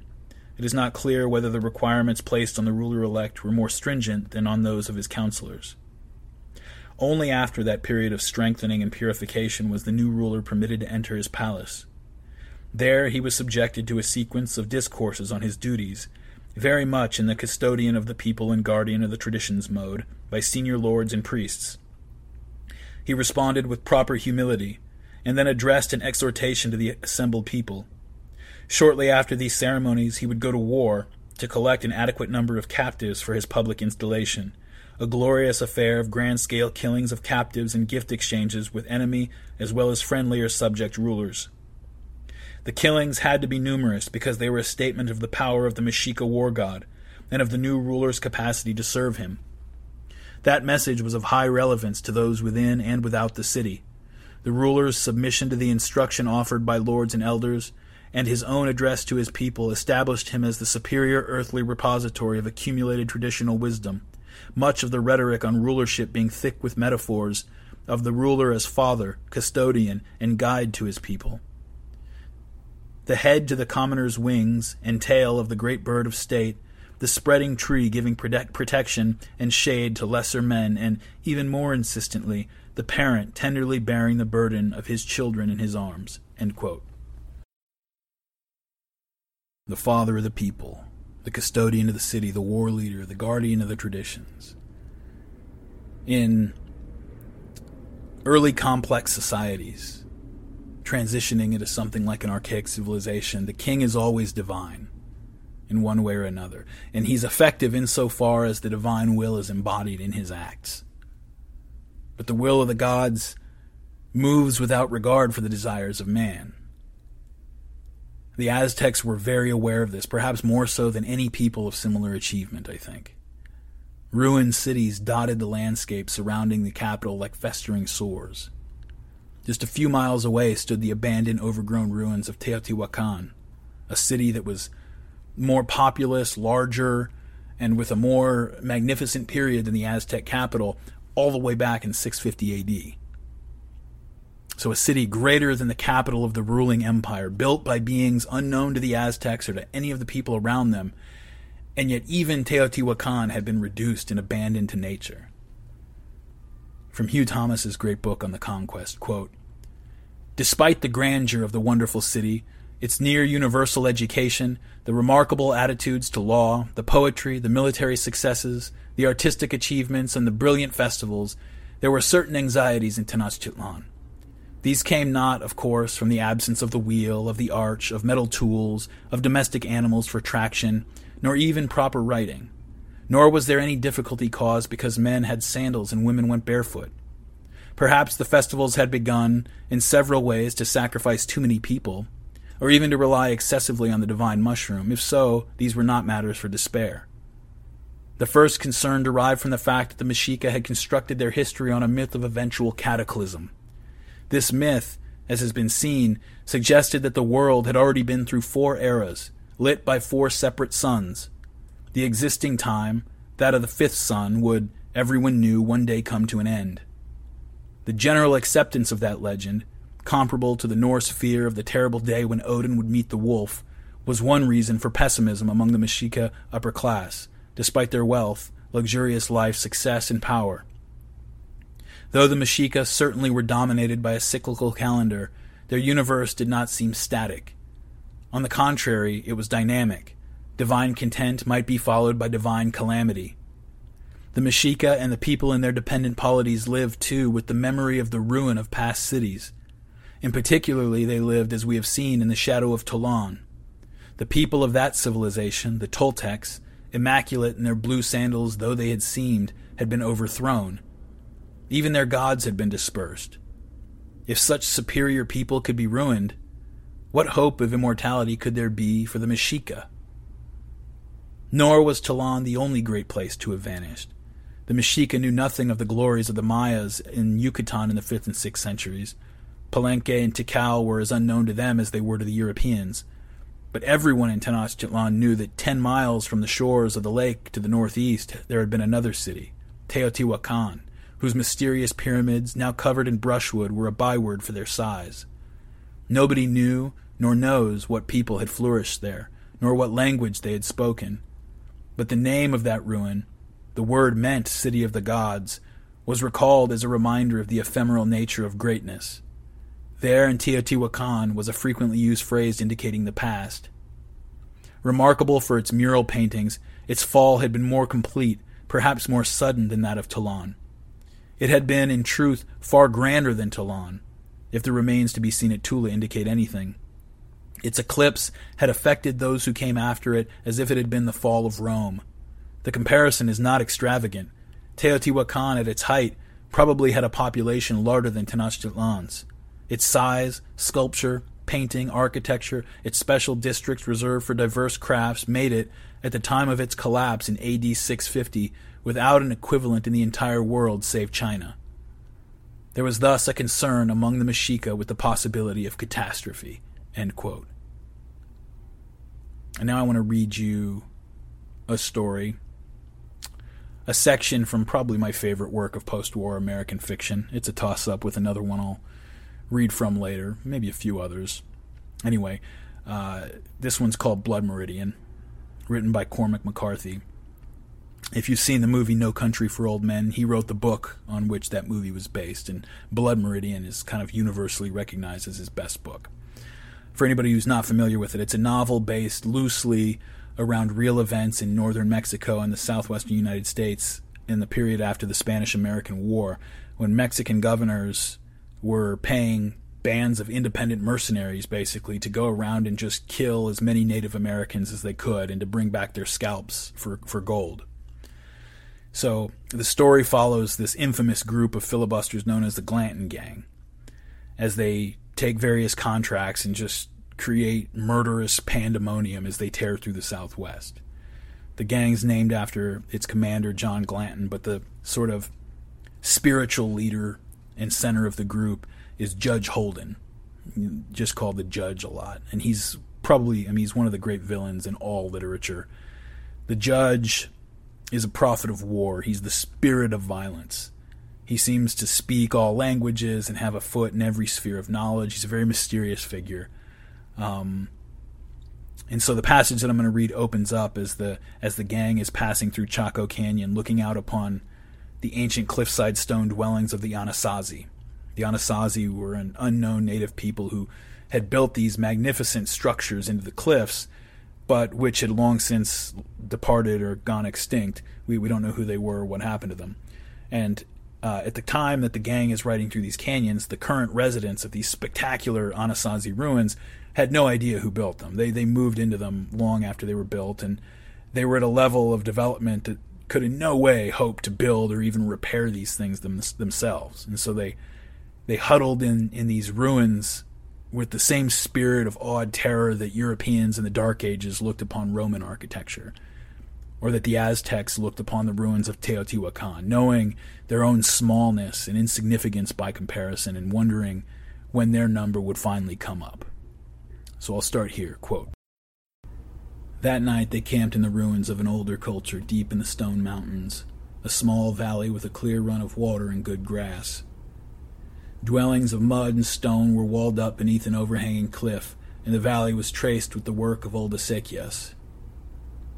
The loose sand in the valley floor was strewn everywhere with pieces of pottery and blackened bits of wood, and it was crossed and recrossed with the tracks of deer and other animals. The judge walked the ruins at dusk, the old rooms still black with wood smoke, old flints and broken pottery among the ashes and small dry corn cobs. A few rotting wooden ladders yet leaned against the dwelling walls. He roamed through the ruinous kivas, picking up small artifacts, and he sat upon a high wall and sketched in his book until the light failed. The moon rose full over the canyon, and there was stark silence. It may be that it was their own shadows kept the coyotes from abroad, for there was no sound of them, or wind or bird in that place, but only the light rill of water running over the sand in the dark below their fires. The judge all day had made forays among the rocks of the gorge through which they'd passed, and now at the fire he spread part of a wagon sheet on the ground and was sorting out his finds and arranging them before him. In his lap he held the leather ledger book, and he took up each piece, flint or potsherd or tool of bone, and deftly sketched it into his book. He sketched with a practiced ease, and there was no wrinkling of that bald brow or pursing of those oddly childish lips. His fingers traced the impression of old willow wicker on a piece of pottery clay, and he put this into his book with nice shadings and economy of pencil strokes. He is a draftsman as he is other things, well sufficient to the task. He looks up from time to time at the fire, or at his companions in arms, or at the night beyond. Lastly, he set before him the footpiece from a suit of armor hammered out in a shop in Toledo 3 centuries before, a small steel tapadero, frail and shelled with rot. This the judge sketched in profile and in perspective, citing the dimensions in his neat script, making marginal notes. Glanton watched him. When he had done, he took up the little foot-guard and turned it in his hand and studied it again, and then he crushed it into a ball of foil and pitched it into the fire. He gathered up the other artifacts and cast them also into the fire, and he shook out the wagon sheet and folded it away among his possibles together with the notebook. Then he sat with his hands cupped in his lap, and he seemed much satisfied with the world, as if his counsel had been sought at its creation. A Tennessean named Webster had been watching him, and he asked the judge what he aimed to do with those notes and sketches, and the judge smiled and said that it was his intention to expunge them from the memory of man. Webster smiled, and the judge laughed. Webster regarded him with one eye asquint, and he said, "Well, you've been a draftsman somewheres, and them pictures is like enough to the things themselves. But no man can put all the world in a book, no more than everything drawed in a book is so." "Well said, Marcus," spoke the judge. "But don't draw me," said Webster, "for I don't want in your book." "My book or some other book," said the judge. "What is to be deviates no jot from the book wherein it's writ. How could it? It would be a false book, and a false book is no book at all. You're a formidable riddler, and I'll not match words with ye. Only save my crusted mug from out your ledger there, for I'd not have it shown about, perhaps, to strangers." The judge smiled.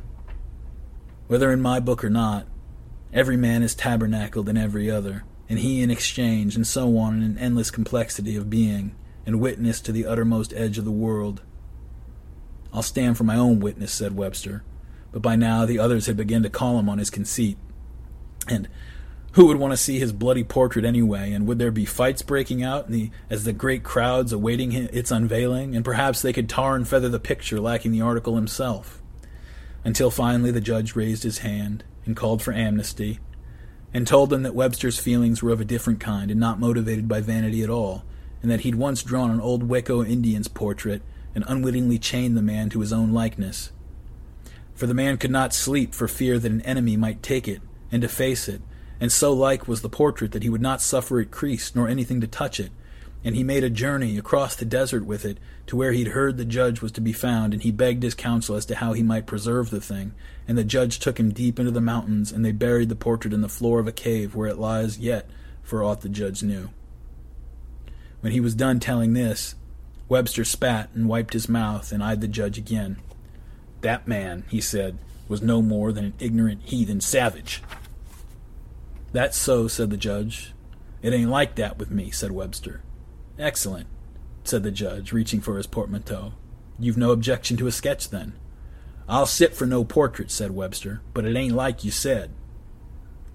The company fell silent. Someone rose to stoke the fire, and the moon ascended and grew small over the ruined dwellings, and the little stream braided over the sands in the valley floor shone like woven metal, and save for the sound it made, there was no sound other.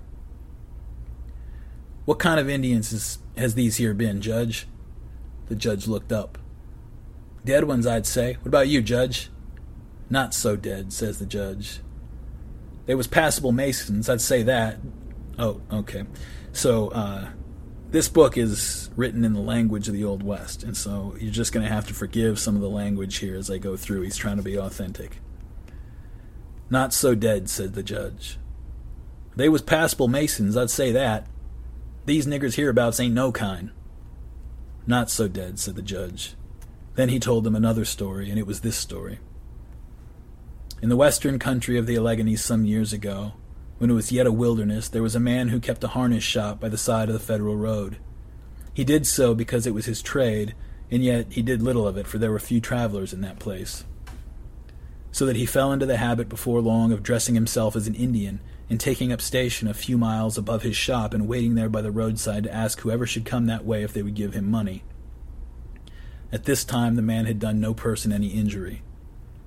One day a certain man came by, and the harness maker in his beads and feathers stepped from behind his tree and asked this certain man for some coins. He was a young man, and he refused, and having recognized the harness maker for a white man, spoke to him in a way that made the harness maker ashamed, so that he invited the young man to come to his dwelling a few miles distant on the road. The harness maker lived in a bark house he had built, and he kept a wife and 2 children, all of whom reckoned the old man mad, and were only waiting some chance to escape him and the wild place he'd brought them to. They therefore welcomed the guest, and the woman gave him his supper. But while he ate, the old man again began to try to wheedle money from him, and he said that they were poor, as indeed they were, and the traveler listened to him and then took out 2 coins, which, like, the old man had never seen. And the old man took the coins and studied them and showed them to his son, and the stranger finished his meal and said to the old man that he might have those coins. But ingratitude is more common than you might think, and the harness maker wasn't satisfied. And he began to question whether he ought not perhaps to have another such coin for his wife. The traveler pushed back his plate and turned in his chair and gave the old man a lecture. And in this lecture the old man heard things he had once known but forgotten, and he heard some new things to go with them. The traveler concluded by telling the old man that he was a loss to God and man alike, and would remain so until he took his brother into his heart as he would take himself in, and he come upon his own person in want in some desert place in the world. Now, as he was concluding this speech, there passed in the road a nigger drawing a funeral hearse for one of his own kind, and it was painted pink, and the nigger was dressed in clothes of every color like a carnival clown, and the young man pointed out this nigger passing in the road, and he said that even a black nigger— Here the judge paused. He had been looking into the fire, and he raised his head and looked around him. His narration was much in the manner of a recital. He had not lost the thread of his tale. He smiled at the listeners about. The young man said that even a crazy black nigger was not less than a man among men. And then the old man's son stood up and began an oration himself, pointing out at the road and calling for a place to be made for the nigger. He used those words, that a place be made. Of course, by this time the nigger and hearse had passed on from sight. With this, the old man repented all over again, and swore that the boy was right, and the old woman who was seated by the fire was amazed at all she had heard, and when the guest announced that the time had come for departure, she had tears in her eyes, and the little girl came out from behind the bed and clung to his clothes. The old man offered to walk him out to the road, so as to see him off on his journey, and to apprise him of which fork in the road to take and which not, for there were scarcely any way signs in that part of the world. As they walked out, they spoke of life in such a wild place, where such people as you saw but once, and never again. And by they came to the fork in the road, and here the traveler told the old man that he had come with him far enough, and he thanked him, and they took their departure of each other, and the stranger went on his way. But the harness-maker seemed unable to suffer the loss of his company, and he called to him, and went with him again a little way upon the road. And by they came to a place where the road was darkened in a deep wood, and in this place the old man killed the traveler. He killed him with a rock, and he took his clothes, and he took his watch and his money, and he buried him in a shallow grave by the side of the road. Then he went home. On the way he tore his own clothes and bloodied himself with a flint, and he told his wife they had been set upon by robbers, and the young traveler murdered, and him only escaped. She began to cry, and after a while she made him take her to the place, and she took wild primrose, which grew in plenty thereabout, and she put it on the stones, and she came there many times until she was old. The harness-maker lived until his son was grown, and never did anyone harm again. As he lay dying, he called to the son and told him what he had done. And the son said that he forgave him if it was his to do, and the old man said that it was his to do, and then he died. But the boy was not sorry, for he was jealous of the dead man, and before he went away he visited that place, and cast away the rocks and dug up the bones and scattered them in the forest, and then he went away. He went away to the west, and he himself became a killer of men. The old woman was still living at the time, and she knew none of what had passed, and she thought that wild animals had dug up the bones and scattered them. Perhaps she did not find all the bones, but such as she did find she restored to the grave, and she covered them up and piled the stones over them and carried flowers to that place as before. When she was an old woman, she told people that it was her son buried there, and perhaps by that time it was even so. Here the judge looked up and smiled. There was a silence. Then all began to shout at once with every kind of disclaimer. He was no harness-maker, he was a shoemaker, and he was clear to them charges, called one. And another, he never lived in no wilderness place, he had a shop dead in the center of Cumberland, Maryland. They never knew where them bones come from. The old woman was crazy, known to be so. That was my brother in that casket, and he was a minstrel dancer out of Cincinnati, Ohio, was shot to death over a woman. And other protests, until the judge raised both hands for silence. Wait now, he said, for there's a rider to the tale. There was a young bride waiting for that traveler, with whose bones we are acquainted, and she bore a child in her womb that was the traveler's son. Now, this son, whose father's existence in this world is historical and speculative even before the son has entered it, is in a bad way. All his life he carries before him the idol of a perfection to which he can never attain. The father, dead, has euchred the son out of his patrimony, for it is the death of the father to which the son is entitled, and to which he is heir more so than his goods. He will not hear of the small mean ways that tempered the man in life. He will not see him struggling in follies of his own devising. No. The world which he inherits bears him false witness. He is broken before a frozen God, and he will never find his way. What is true of one man, said the judge, is true of many.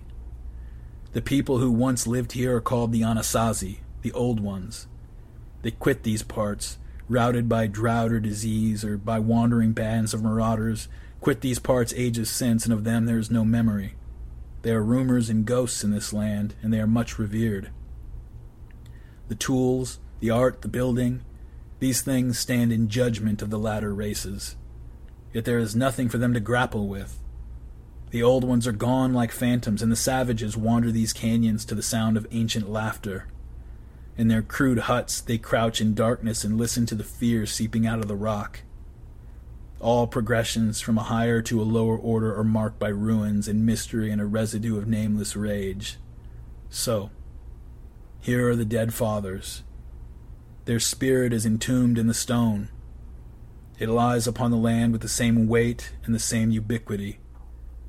For whoever makes a shelter of reeds and hides has joined his spirit to the common destiny of creatures, and he will subside back into the primal mud with scarcely a cry.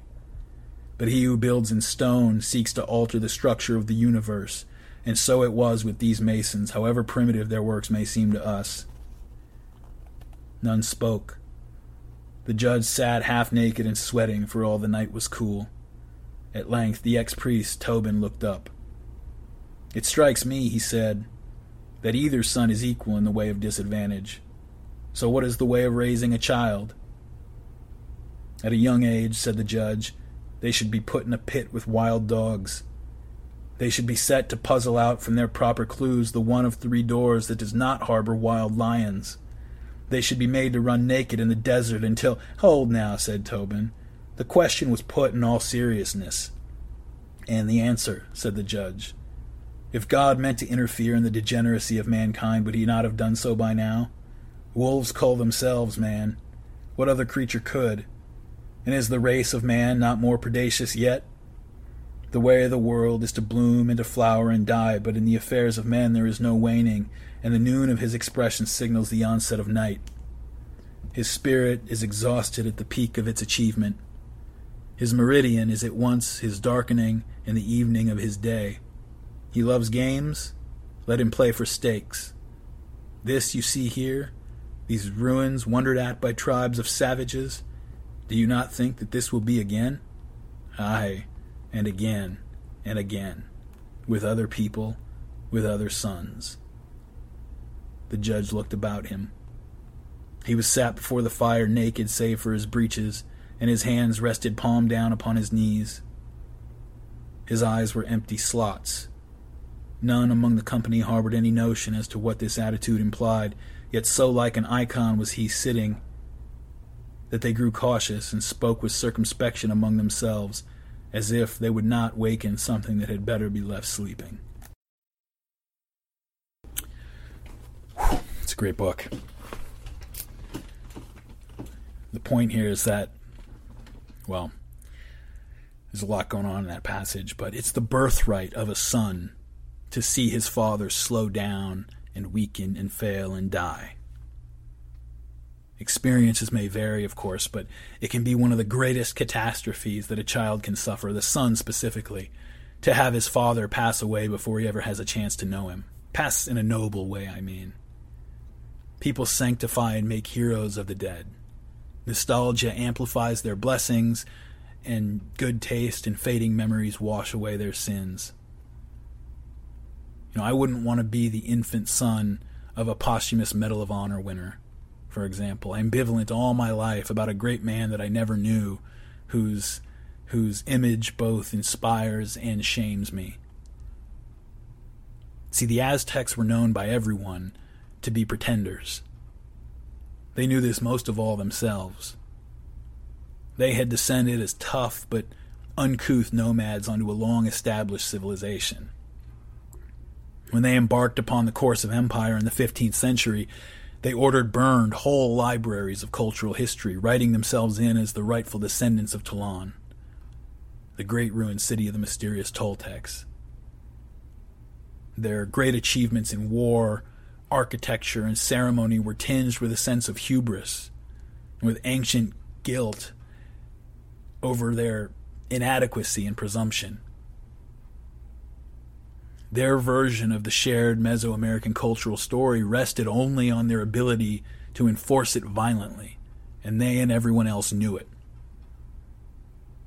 A century before the Spanish arrived, they had been tributaries to another city, providing a few meager vegetables and manufactured goods to their masters as tribute. And now they were receiving gold, gems, exotic foods and animals, bales of quetzal feather, everything that was most valuable to the Mesoamericans, as much as they could manage. And they poured their newfound riches into building up their city into something worthy of the heirs of Toulon, like insecure sons working madly under the judgmental gaze of an unreachable father. Soon after the Mexica began to expand their empire in the mid-15th century, the Valley of Mexico was hit by a series of natural disasters that amplified their sense of having presumptuously defied the gods by asserting themselves as they did. It's not an uncommon feeling in individuals or societies. The Tower of Babel story is included right at the beginning of the Bible, and it's an object lesson in what happens to people who arrogantly seek to challenge the heavens through human achievement. Who do you think you are, and who do you think you're fooling? Those are the refrains ringing in the ears of the guilty sons. And they rang in the ears of the Aztecs. To a people like them with such an amplified sense of hubris and pretension, building their civilization by huddling together, nervously loquacious at the edge of the abyss, in the great phrase of Kenneth Burke, nature to them was replete with signs and omens portending misfortune. In contrast to nomadic hunter-gatherers, men who settle down to build and plant begin to experience the natural world very differently, as a realm of chaos and terror. Nomads follow the rhythmic provision of nature. If there's not enough food over here, we'll move over there. And the immediate return economy means that they use what they get when they get it, so they worry about tomorrow's needs tomorrow. And again, this isn't a choice. With no way to store food long term and no way to carry around accumulated resources, their focus is just much more on the immediate, compared to the much longer time horizon required of people who plant crops to make their living. Now, the nomadic way of life, as we've talked about it, not only precludes economic inequality and stratified power hierarchies, but it also engenders a level of trust in the environment because, it's the way that they have to approach it. And that level of trust is absolutely absent in settled societies, especially in agricultural societies where a living's got to be, tortured or coaxed from a specific piece of real estate, come what may. My Aztec scholar Inga Clenenden writes, quote, John Berger has written a few remarkable passages in which he contrasts the experiences and perceptions of peasant life with its naked exposure to unsought change with the lives of modern, or indeed any, urbanites, insulated as he presents them to be against the flux of days and seasons and the terrible randomness of fate.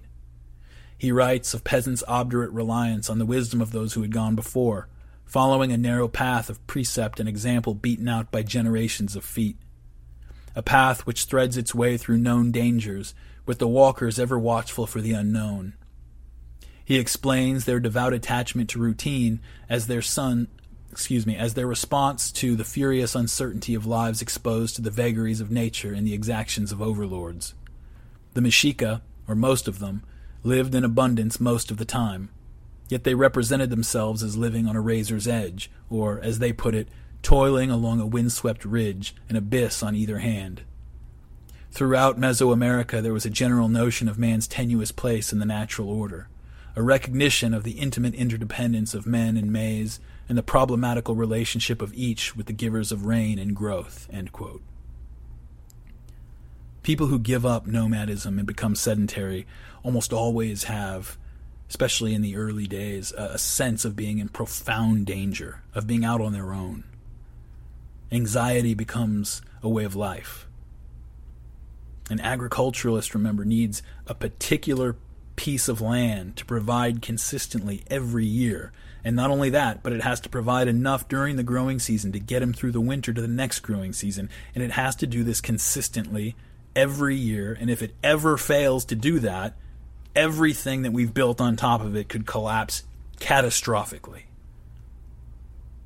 Nomads are at the mercy of nature in the sense that they follow where it leads them, but settled peoples are at its mercy in a whole different way. They have to just sit there and hope that it rains, hope that their crops don't fail, hope that winter doesn't come early and frost everything. They just have to sit there and hope, but human beings cannot live on hope. We're not built for that. We need to at least give ourselves the illusion that there's something we can do to control our fate. And if there really isn't anything we can do, really, we will make something up, no problem. No problem. This desire to control the environment is almost completely absent from hunter-gatherer societies. They just move. They don't need to control the environment. By the time we reach early civilizations, archaic civilizations like Mesopotamia, Egypt, and so forth, one of the most striking similarities between all the early civilizations is the emergence of an awareness of the movements of the heavenly bodies against the backdrop of the fixed stars.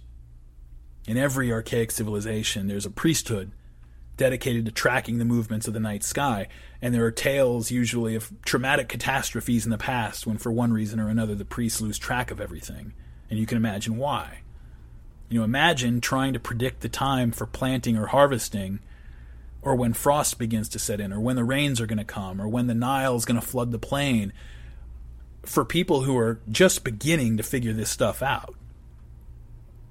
Planting a month late one year might lead to the collapse of your civilization. And so every archaic civilization has got a priesthood set off to the side and dedicated to making sure that that doesn't happen. But the archaic civilizations, studying the regular movements of the night sky, they finally arrive at this understanding that there's some kind of impersonal, mechanical order to the universe. They still have gods and all that, but they're starting to see that there's something moving like clockwork. Complex societies that have not quite reached that stage haven't quite pinned that down yet. They still understand natural forces in personal terms. That is, in terms of a will driving events and bringing joy or catastrophe. Something out there that can be bargained with or appeased or controlled, rather than simply understood and worked with.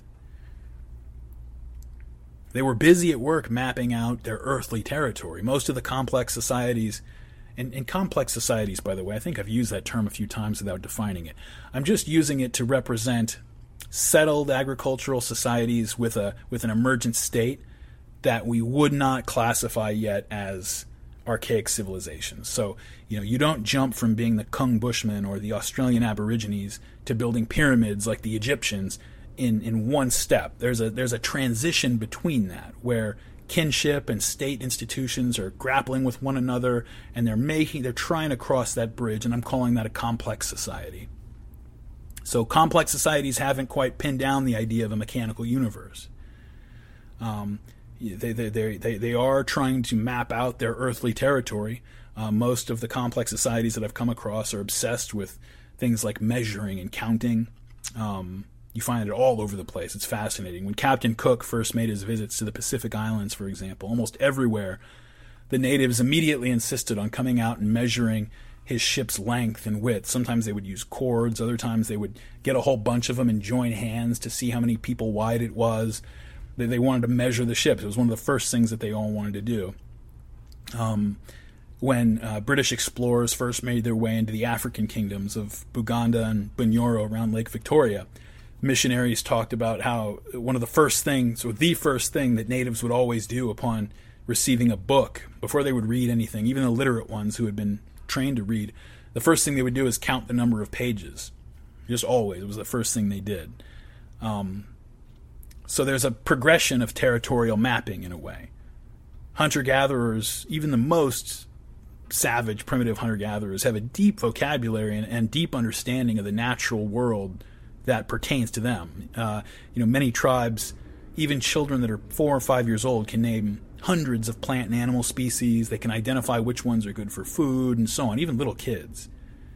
In settled, complex societies, this mapping has kind of expanded its scope a little bit into symbolic representations of the social order, of measuring the environment in terms of number and distance and things like that, and of beginning to identify some regularity in the environment, which is often represented in ritual or encouraged through sympathetic magic.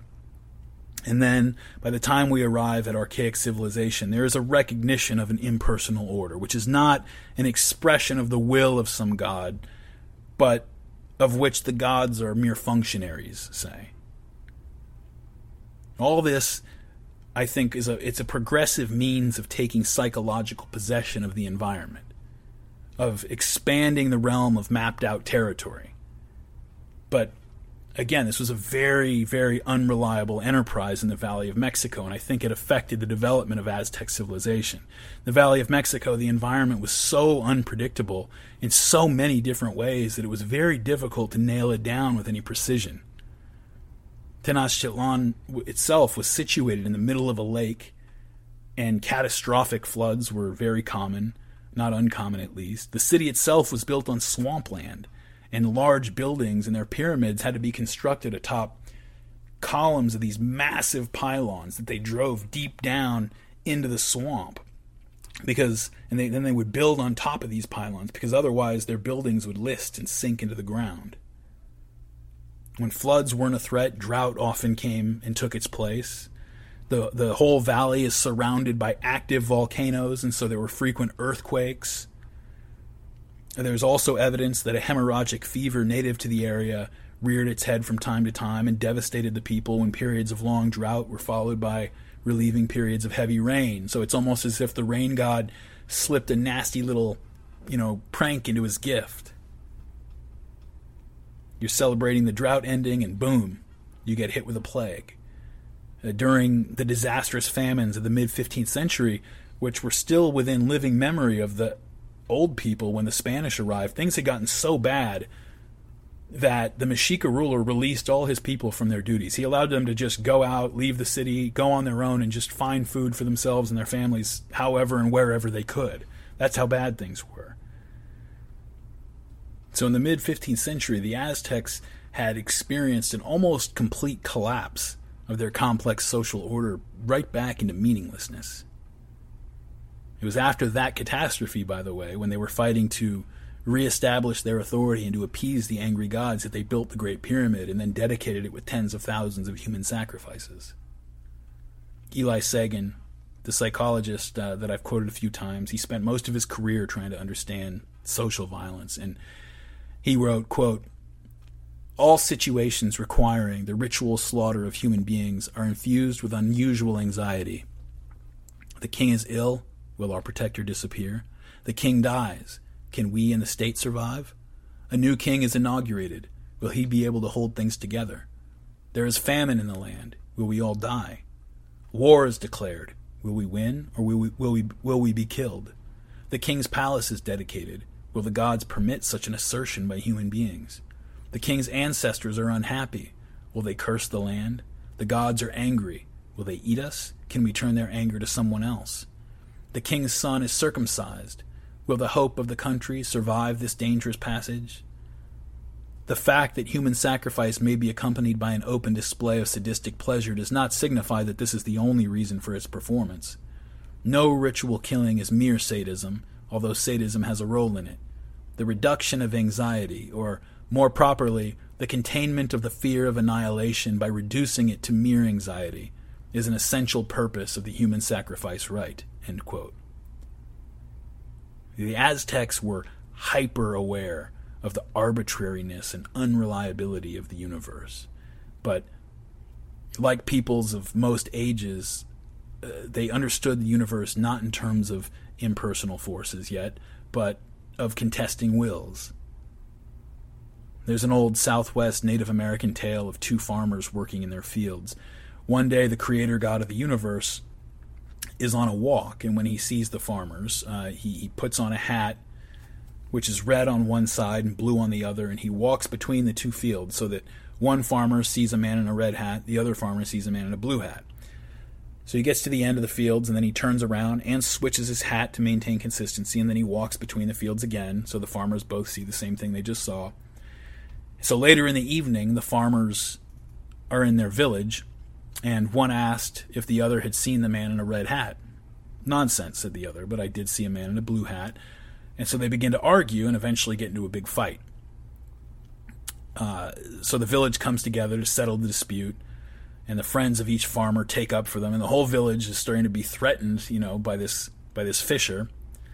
And mercifully, the god appears, laughing maniacally, explains what happened, and he finishes by saying, "It was me, it was all me, for spreading strife is my greatest joy."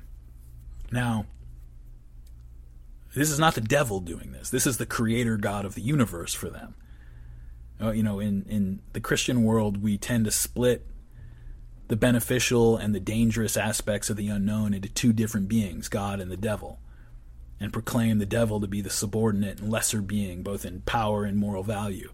The Aztecs, building their city on a swamp in the middle of a volcanic valley with unpredictable rain, drought, and seasonal cycles, and building their young empire on the restless backs of people who had been in the valley far longer than they, and who still kind of looked down on them as uncouth barbarians, similarly to how the Greeks viewed the Romans, sort of. The Aztecs could not afford to relate to the violence of a profoundly hostile universe as a mere secondary effect of some subordinate devil. Like many Amerindians, the capriciousness of the universe stood right at the center of things. It's important to remember that people from different and earlier civilizations were working very often with profoundly different cosmologies. I remember reading a while back about how there are lakes around the world today that over time build up these gigantic bubbles of carbon dioxide and methane at the bottom due to volcanic vents in the lake bed. The giant bubble of poison gas stays at the bottom of the lake because the great pressure of all the water holds it down, but every so often it gets big enough, or else a landslide or earthquake happens. Something happens so that the bubble rises to the surface and spills over the edges of the lake. It's heavier than air, so it doesn't just go up and dissipate into the atmosphere. It actually spills over the edges and rolls along the landscape. This happened in, I think it was Cameroon back in the 1980s, and since the gas is heavier than the atmosphere, it spills over the banks and pours down this hill at 50 miles an hour, rushing through 4 villages and killing pretty much everybody in them, 1,700 people.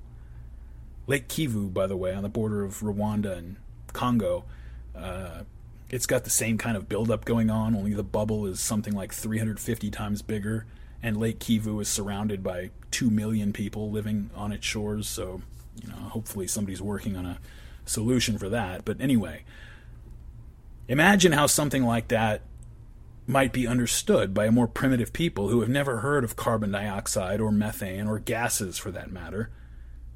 And think of how they would experience this. Basically, a giant invisible surge of pure corruption slammed into their villages and killed everyone. Okay, did it keep going? Is it still out there? Could it come back? Is there anything we can do to prevent it from coming back? Whole cultures and religions have probably been born out of stuff like this. It's completely beyond their comprehensive ability, but as human beings, we can't exist in a world that we can't comprehend, so we will find explanations, period, in order to give ourselves some sense that the environment is not completely chaotic and that the universe at least isn't completely capricious. Or at least that there are things that we might do, if not to control it, to at least appease it. Hugh Thomas, again from his book Conquest, he quotes from the sources on the anxious nature of the inauguration rituals. Quote, "When they assumed power, the emperors of the Mexica were called upon to address their citizens in grand terms, which ritualistically anticipated the words. They asked, among other things, what will the result be when the Lord of the near, of the nigh, makes the city a place of desolation? What will result when it lieth abandoned? And what will result when filth, when vice have come upon me? What will result when I have ruined the city? What will happen when I cast the common folk into the torrent, cast them from the cliff? At those same imperial inaugurations, a nobleman was called on to demand, Wilt thou fear the declarations of war? Will perhaps the city be shot with arrows? Will it be surrounded by enemies? Wilt thou fear that perhaps the city will crumble, will scatter? Perhaps there will be tremors, and the city will be abandoned. Will it be darkened? Will it perhaps become a place of desolation? And will there be enslavement? King Nezahualcoyotl of Texcoco had written many poems which breathed an air of the evanescence of human achievement. His most famous one included the injunction, Ponder this, eagle and jaguar knights. Though you are carved in jade, you will break. Though you are made of gold, you will crack. Even though you are a quetzal feather, you will wither. We are not forever on this earth. Only for a time are we here. Rulers would ritually tell their daughters, Difficult is the world, a place where one is caused to weep, a place where one is caused pain. Affliction is known, and the cold wind passeth, glideth by. The world is a place of thirst and hunger. End quote.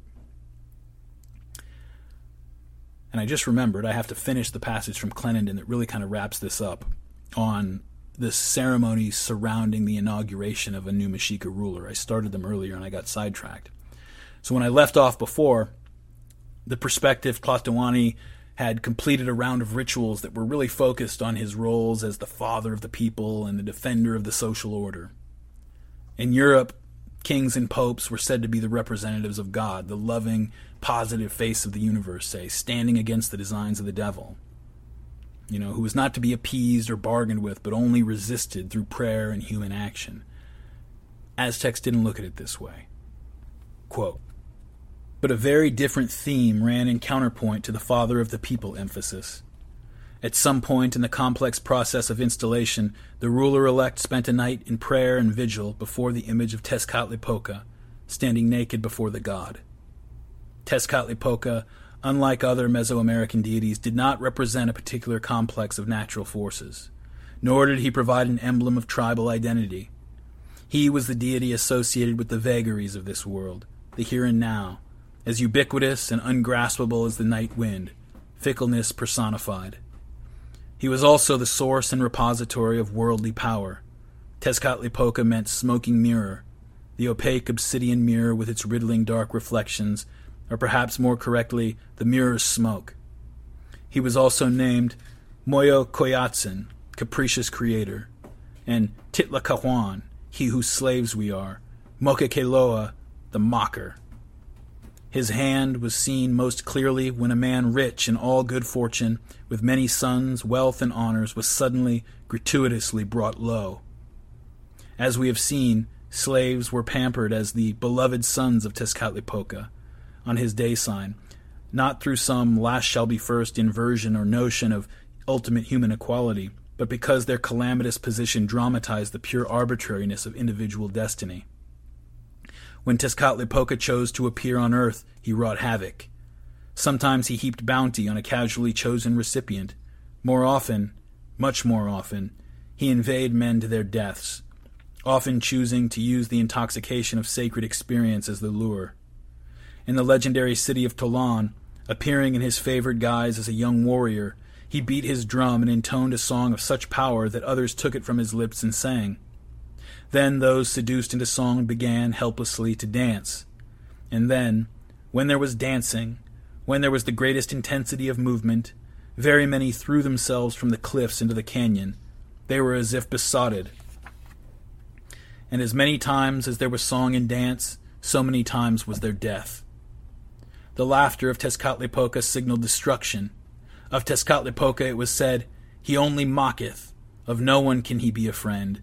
To no one true. One of his many sobriquets was the enemy on both sides. It was this principle of subversion, of wanton, casual, antisocial power, which was peculiarly implicated in the Mexica notions of rule, and was embodied, at least on occasion, in the Mexica ruler. In those hours of standing naked before the image of the god, the ruler's body was open to invasion by the sacred force, and the choice of the god confirmed. For most of the time, the Tlatoani functioned in the mundane world, his authority deriving from his exalted lineage, his conquests, and his position as the head of the social hierarchy. But that was merely a human authority, which could be displaced by Tezcatlipoca's overwhelming presence, especially when men had violated the social order and were brought before their lord. The place of royal judgment was called the slippery place, because beyond it lay total destruction. If his careful judges reflected on the niceties of their judgments, there were no judicious metaphors in the ruler's punishment, only obliterating sacred power. From the moment of the first formal address to the newly chosen ruler, the transformation in his person and in his being was recognized and acknowledged.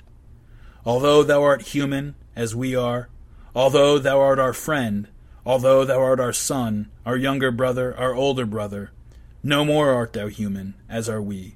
We do not look on thee as human. Thou callest out to, thou speakest in a strange tongue to the God, the Lord of the near, of the nigh. And within thee he calleth out to thee. He is within thee. He speaketh forth from thy mouth. Thou art his lip, thou art his jaw, thou art his tongue. He is within thee. The ruler was also called the flute of Tezcatlipoca. The great speaker sometimes spoke in the voice of the god. The ambivalence of his power was well understood.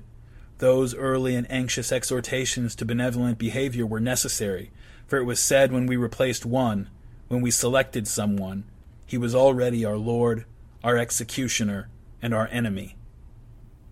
Our lord, our executioner, and our enemy. A desolate cadence. The transformation was manifest. It was said he looked nowhere. It was said his eyes were shooting straight. He sat even as a god. If the Mexica ruler went into battle in the warrior garb of the Mexica deity Huitzilopochtli, he ruled as subject and vehicle of Tezcatlipoca. After his elevation, commoners could not look upon his face, and even his lords approached him without sandals and divested of their rich cloaks, in the posture of acute humility. His eating, his visits to his women were decorously concealed, and in public ceremonial he was borne an icon of rulership on the shoulders of his lords, with the roads swept before him." End quote. Clearly the Mexica were operating with a very different set of assumptions regarding the legitimacy of rule than we are used to. Like everything in their world, the power and position of the king was suffused with ambivalence. Around the world, we find various institutions of power that elevate and check the authority of great men. The Aztec ruler was possessed by the greatest power in the universe, and yet that power's greatest joy was to see man's intentions subverted and to make a mockery of our pride.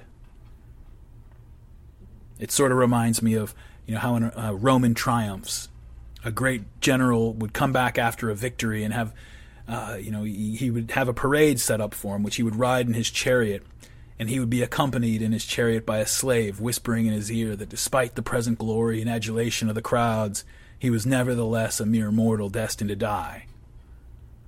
Kings around the world, isolated as they are in their position, surrounded by followers, who measure their every word to him for effect, they would often keep a fool or a jester around, and the fool or jester alone would be permitted and even encouraged to operate outside the normal social order, breaking taboos, mocking the pretensions of the nobility, and he alone would speak freely to the king.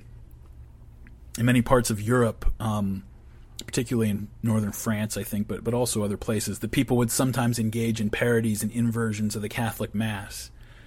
Like at the Feast of the Asses, in which the congregation would replace its usual liturgical responses by making sounds like a donkey. The priest would intone something, and the congregation would hee-haw.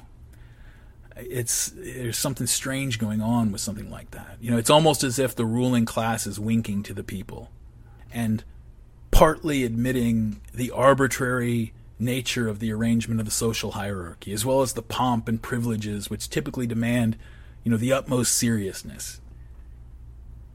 These inversions relieve a certain pressure for the rulers in the same way that, someone feels better after they admit a lie.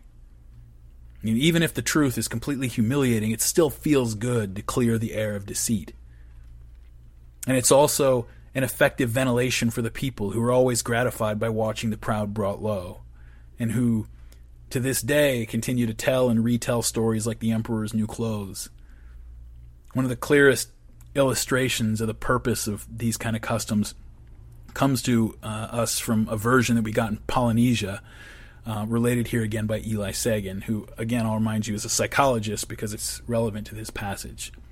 Check these guys out. Quote, "A great ambivalence produces great contradictions, and great contradictions may be expressed in symbols that simultaneously give satisfaction to both sides of the contradiction. A symbol that both exalts and degrades something at the same time is an expression of a pervasive ambivalence. Men have expressed their age-old ambivalence about women by creating symbols that both exalt and degrade.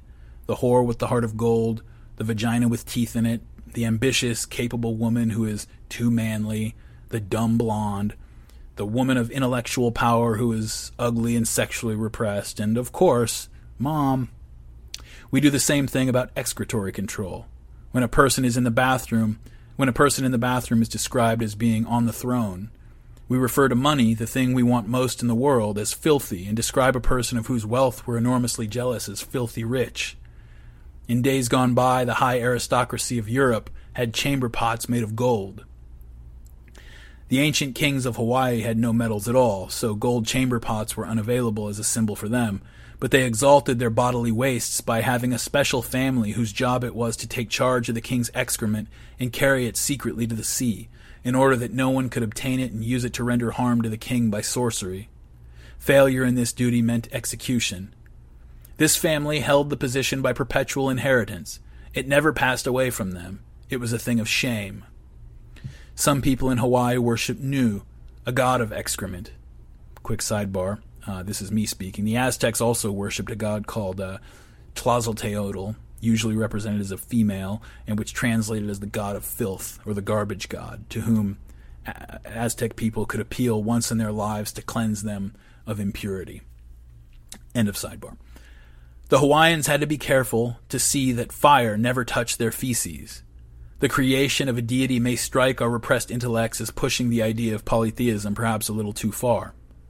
A way people have resolved their intense ambivalence about the exalted and degraded aspects of human life, a way that has brought humankind great misery, is to identify with what is exalted and put others in the category of the degraded.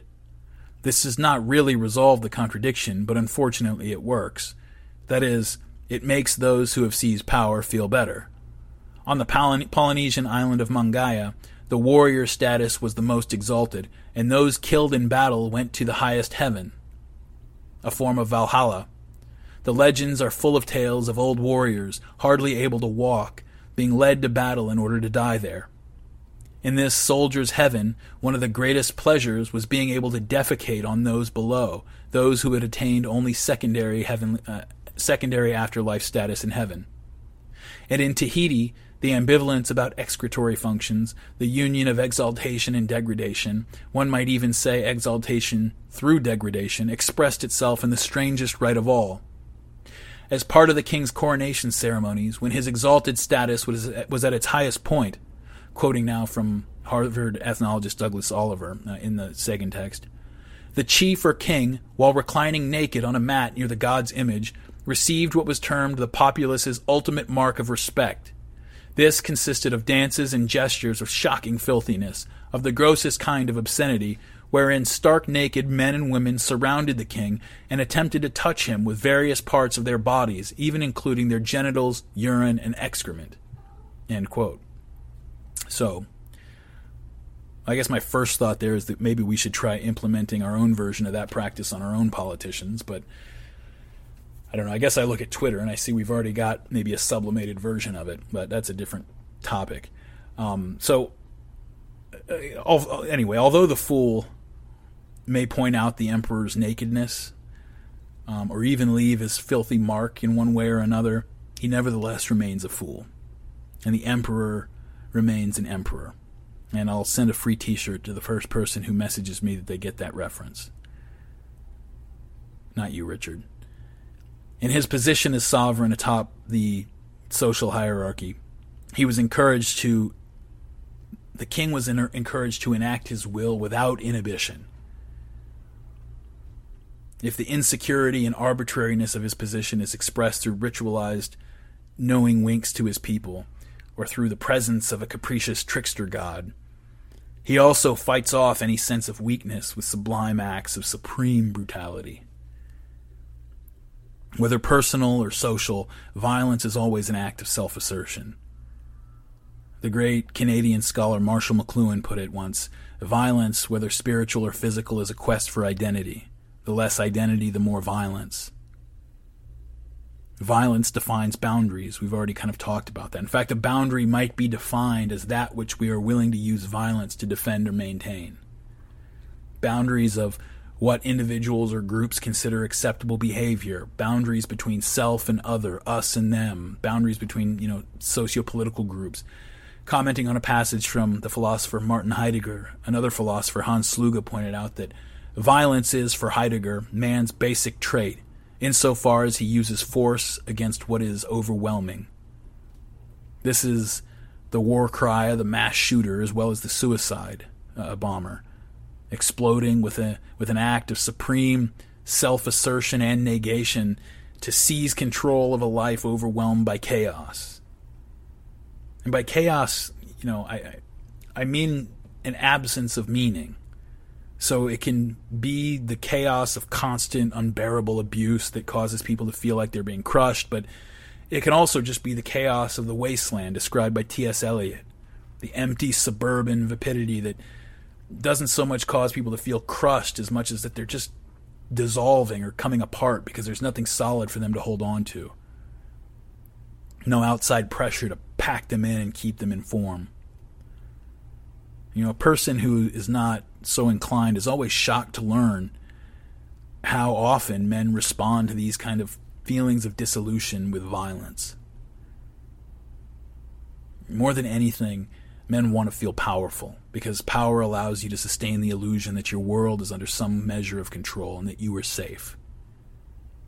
Hunter-gatherers lived an egalitarian life among family, while people in complex societies lived among non-kin. They were subject to political tyranny by non-kin, and the comfortable shell of the kinship system was cracking and breaking down.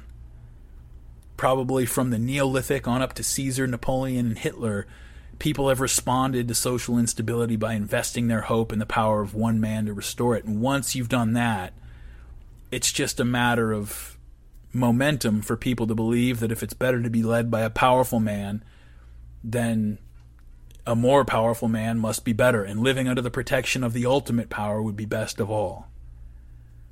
The utopian vision in the Christian Bible at the end of the book of Revelation, when the New Jerusalem descends to earth, it's ruled by Jesus Christ with an iron rod in his hand, a sacred dictator.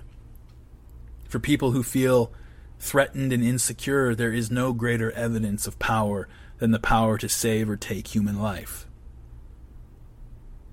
The difficult truth is that men typically love to bask in the glory of those who declare themselves superior, and then to experience their power vicariously. The British writer A.M. Harrison, in his 1896 book, documenting his experiences with the Buganda, the people around Lake Victoria that we mentioned earlier, relates the following, quote, "Every day there is a wanton slaughter going on of innocent victims. For a time, after we came here, we were ignorant of this. It may have been done more quietly on our account, or our ignorance of the language and people prevented our detecting it sooner. Now, at any rate, before our eyes the terrible crime lays bare. No more is it the king himself who says, 'Go slaughter such and such a one.' Now each executioner, we do not know how many executioners there are, but on every road diverging from the court there is at least one, has orders to capture and kill mercilessly all or any who pass on the highway. Unsuspecting peasants coming in from the country with plantains on their head are seized upon in a moment and dragged into the executioner's court, secured in fork sticks till morning, and slaughtered at dawn. It is especially men who have no friends or powerful chiefs as their protectors who are the victims. No crime have they committed, nor been guilty of the most trivial offense. It is the king's pleasure that so many be butchered every day by each executioner, and the owner of the slaughter office must find his victims where he can. It is dark, about 10 p.m. All is quiet, the last drum heard being the executioners across the small valley announcing that he had secured his victims for the day and will spill their blood in the morning. Suddenly a sharp cry in the road outside of our fence, then mingled voices, an agonizing yell again, followed by the horrid laugh of several men, and all is still as before. "Do you hear?" says one of our local lads. "Do you hear? They have cut the fellow's throat. Hee hee hee." And he laughs too, the terrible Buganda grin of pleasure and cruelty. So it is. End quote. Any attempt to do something like that would have been completely impossible among hunter-gatherers working under the kinship system. Far, far, far less serious attempts to lift oneself above others was a cardinal sin. So when we begin to see a king and his officers seizing and murdering people openly, in public, we're looking at a purposeful display of raw power. Under a kinship system, a killing like that would result in a blood feud with the victim's kin. So by murdering random people while announcing each death with beating drums, the king and his men are signaling that they're above all that. They're beyond the point of worrying about vengeance from the family or clan or tribe of the murdered man. In a way, it's a means of invalidating the kinship system itself. Because how much can it really matter if the king can just kill random people at will and everybody knows that nothing can be done about it? They kill arbitrarily with impunity in public and they throw a party afterward. They've transcended the system governing human relations that has existed for all time past, basically, when they do that. We mentioned earlier that the kings of advanced complex societies are usually conceived of as divine, insofar as, our meaning of that term can be accurately applied to these other peoples. In the medieval European Grail legends, you see this motif of the land itself and the kingdom wasting away with a sort of metaphysical corruption because the king has been wounded or he's fallen ill, right? In most complex societies I've been reading about, they share kind of a similar conception of the health of the king being somehow tied to the health and stability of the realm. Probably this reflects an understanding that, a weakened or a dying king does open the door to power disputes and civil war and all the social confusion that existed before the current power structure was solidified. But it's not spoken of that way. It's spoken of and treated as a metaphysical problem. And so think about it. Before the ruling family took firm control, there was chaos in the land as various parties struggled for space and power. Once they established themselves, peace reigned again, but everybody noticed over the years that a weak or distracted king always seemed to bring back the tumult that had existed before the present order. If a weak king is bad and a powerful king is good, then the more powerful the king is, the better off we'll all be. And to see the king exercise his tremendous power not only satisfies vicariously a sadistic impulse in the people.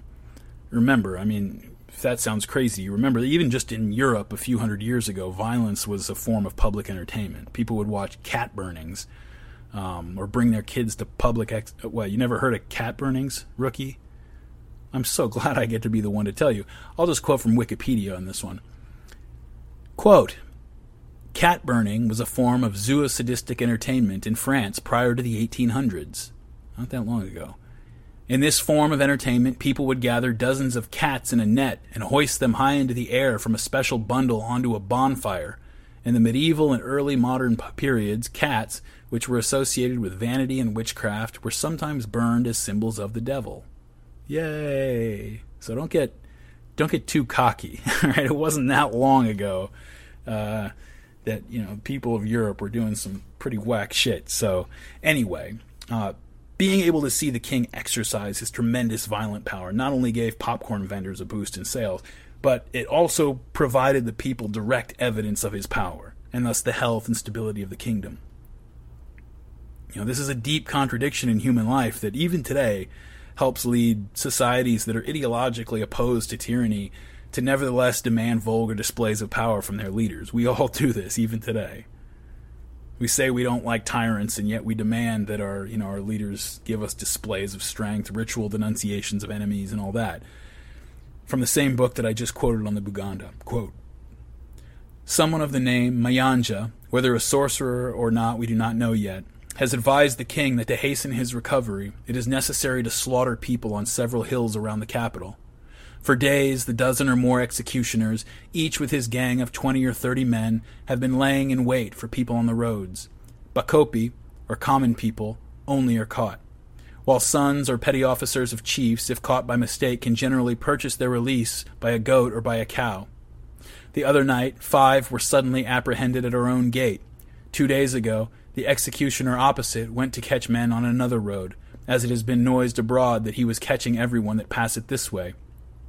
People fell into the trap, and by evening we heard that the executioner had captured 40 men and 30 women. Last night we heard that he had made a similar take. Some will have their throats cut, while others will be tortured to death, their eyes put out, nose and ears cut off, the sinews of their arms and thighs cut out piecemeal and roasted before their eyes, and finally the unhappy wretches burnt alive." End quote. Many sacrificial rites contain this element of ransom. For example, Sagan relates a story told by William Wilson, he was the captain of the first ship to bring missionaries to the island of Tonga. It goes like this, quote, "Mumue lay critically ill. One of his sons, Kolelalo, who lived some distance off, was sent for on the pretext that he must perform the ceremony of cutting off his little fingers, an act that would appease the anger of the god Odua and cause the father's recovery. What those who were tending the father really wanted, however, was Kolelalo's life, not his fingers.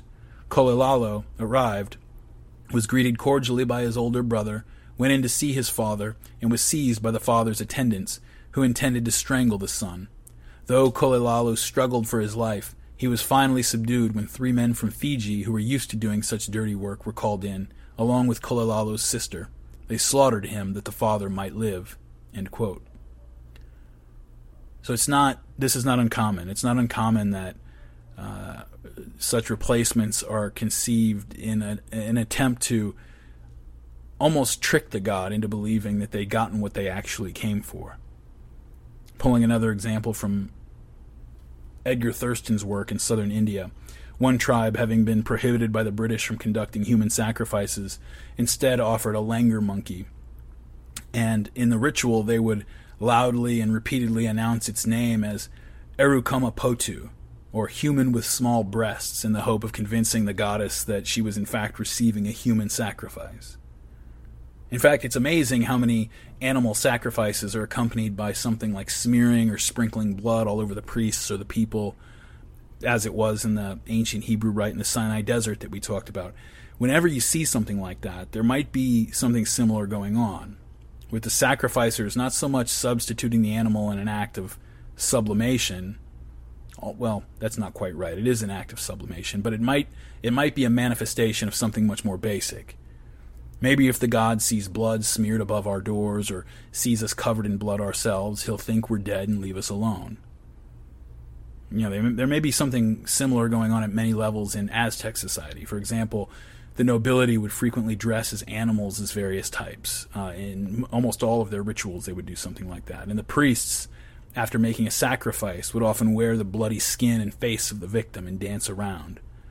Aztec art, if you look at it, almost invariably displays men in animal costumes, staring out from, the gaping mouth of the jaguar or some other beast.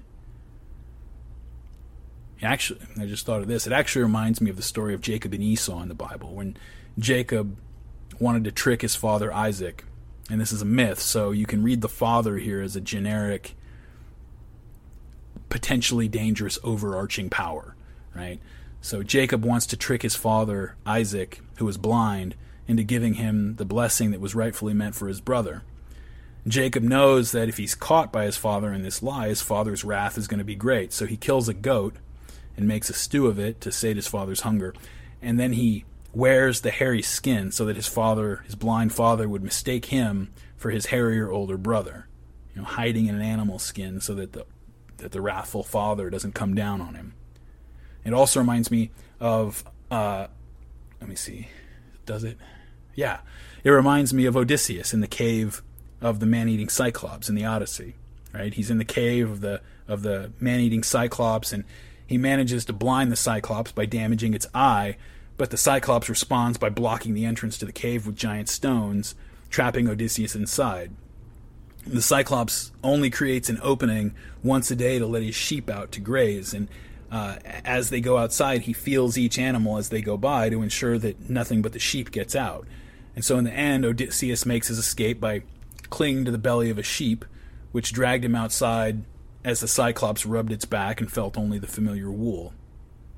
In fact, you know what I think? I don't want to take credit for that. I think Girard actually talks about both of those examples. I'll check back on it anyway. There are lots of other examples like this from around the world, though, where a man is confronted with a potentially hostile and very hungry power, and either by ransom or through deception uses an animal or another person less often as cover.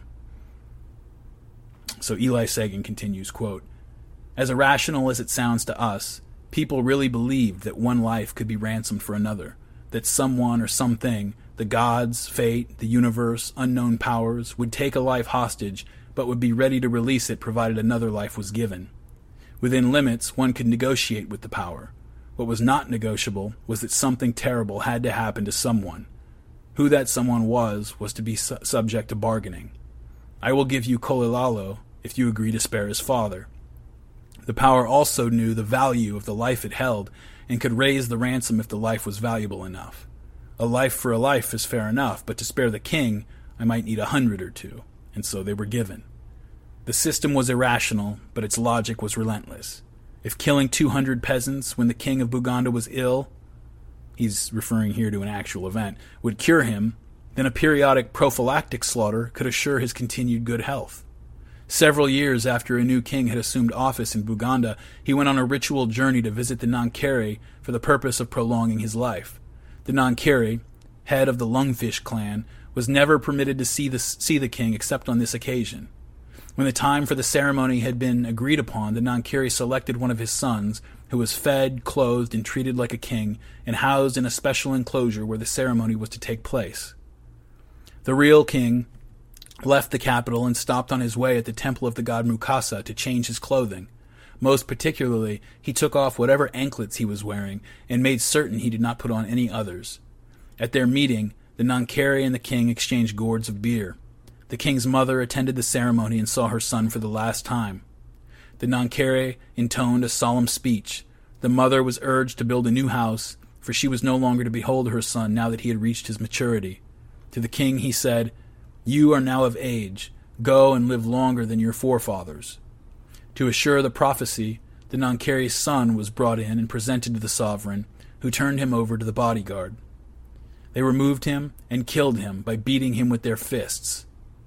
The muscles of the back of the victim were taken out and made into anklets for the king. A strip of skin was taken from the victim's body and turned into a whip, which the king kept in his enclosure to be used on special occasions. End quote.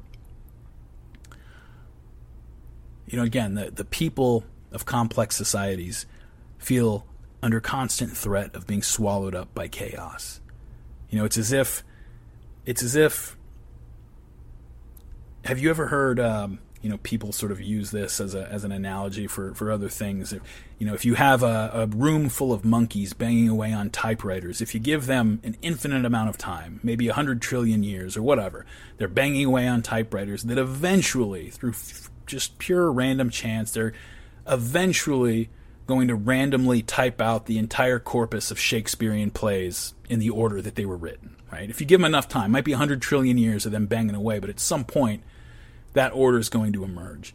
And people in these early complex societies sort of have this sense of having just somehow, by means that they don't quite understand, achieved, they've managed to type out Shakespeare. They're in the middle of typing it out right now, but they have this sense that at any moment, for any number of reasons, the whole thing could just collapse right back into chaos. That's how they feel all the time. This is the Aztecs saying that, they built their civilization along a windswept ridge with the abyss on either hand. The authority of the kinship system is breaking down, leaving them feeling unmoored, and yet, nevertheless, it's still potent enough that there does remain a threat of internecine tribal conflict. That tribal conflict is prevented by the imposed power of the king, who is also the agent by which the kinship system is being dismantled. The king himself is invariably a tyrant, presiding with uncertain power over an unsettled population. In being sedentary and agricultural, they adopt the cosmological pathologies of a people who can no longer trust the environment to reliably sustain them. A natural disaster, an invading army, a plague, a famine, a usurping nobleman, a dispute over royal succession, any number of ultimately inevitable events can cause the entire Tower of Babel to come crashing to the ground. And since they're no longer free nomads, but have been sort of domesticated in the human zoo, the people are not likely to make it out before that tower comes down on their heads. There's a passage in another one of my favorite American novels that pretty well describes the kind of violence that arises out of this type of anxiety and despair. It's a Vietnam story called The Things They Carried by Tim O'Brien. He's a veteran himself. He starts off the book describing the men of his platoon, describing the things they carry with them. The anchors that they cling to so as not to fly apart and lose themselves in the steaming chaos of the war in the jungle. The things they carry become reminders of the civilized men that they are, even as dead friends and Dear John letters and their own confirmed kills drag them further and further from themselves. Men, many of them just out of boyhood, thousands of miles from home, standing every step on ground that might erupt with the explosion of a landmine, with every tree hiding a potential sniper, and the jungle just a few yards outside the vision of their watchstanders, populated in their minds with every kind of deadly trap and monster. The story is one of elevating tension punctuated by a series of traumas that always leave one or more of the men or one of their enemies in pieces. Quote, "For the common soldier, at least, war has the feel, the spiritual texture of a great ghostly fog, thick and permanent. There is no clarity. Everything swirls. The old rules are no longer binding. The old truths are no longer true. Right spills over into wrong. Order blends into chaos, love into hate, ugliness into beauty, law into anarchy, civility into savagery. The vapors suck you in. You can't tell where you are or why you're there, and the only certainty is overwhelming ambiguity. In war, you lose your sense of the definite. Hence, you lose your sense of truth itself." End quote. Basically, it's just the realm of Tezcatlipoca, the smoking mirror, the obsidian smoking mirror. When nothing is true and everything is in flux, as your mind struggles to get a hold of, gain some kind of control over your environment, over what's happening, the building panic can be suppressed by a supreme act of will, by imposing recognizable order onto the world, even if it's only recognizable to you because you're the one who put it there. By forcing the world to react to you. Stop trying to keep up. Stop trying to figure the world out. That's just leading to panic. Act. And force the world to keep up and figure you out. I know it's a grotesque comparison, but think of how the overwhelming world snaps into place for a mass shooter as he walks with his gun into a shopping mall, or for a suicide bomber who puts his thumb on the plunger button. All of a sudden, the world might be entirely hostile to them at that point, but at least it all falls into some kind of recognizable order. They know what's going on. The young soldiers are carrying each other through the Vietnamese jungle in this novel, bonding amidst the carnage and sometimes pairing off as buddies according to chance and personality type.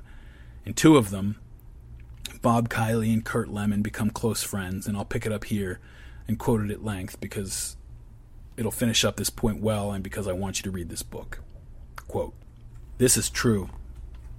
I had a buddy in Vietnam. His name was Bob Kiley, but everyone called him Rat. A friend of his gets killed, so about a week later, Rat sits down and writes a letter to the guy's sister.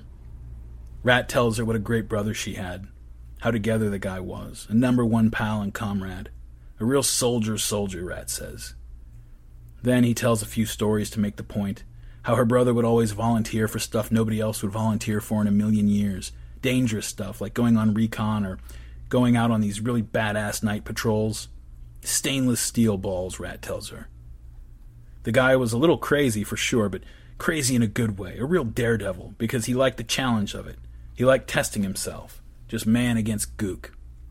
And I'm just realizing how I keep picking novels that have racial slurs in them. That's not intentional, but anyway. A great, great guy, Rat says. Anyway, it's a terrific letter. Very personal and touching. Rat almost bawls writing it. He gets all teary telling about the good times they had together. How her brother made the war seem almost fun. Always raising hell and lighting up vills and bringing smoke to bear every which way. A great sense of humor, too.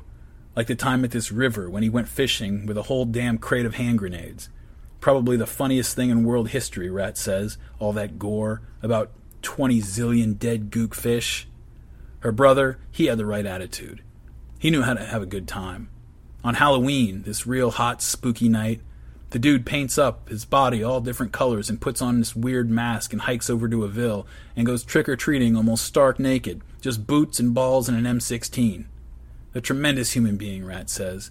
Pretty nutso sometimes, but you could trust him with your life. And then the letter gets very sad and serious. Rat pours his heart out. He says he loved the guy. He says the guy was his best friend in the whole world. They were like soulmates, he says. Like twins or something. They had a whole lot in common.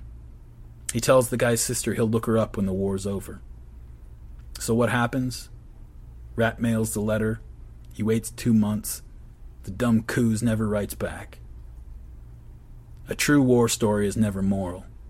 It does not instruct, nor encourage virtue, nor suggest models of proper human behavior, nor restrain men from doing the things men have always done.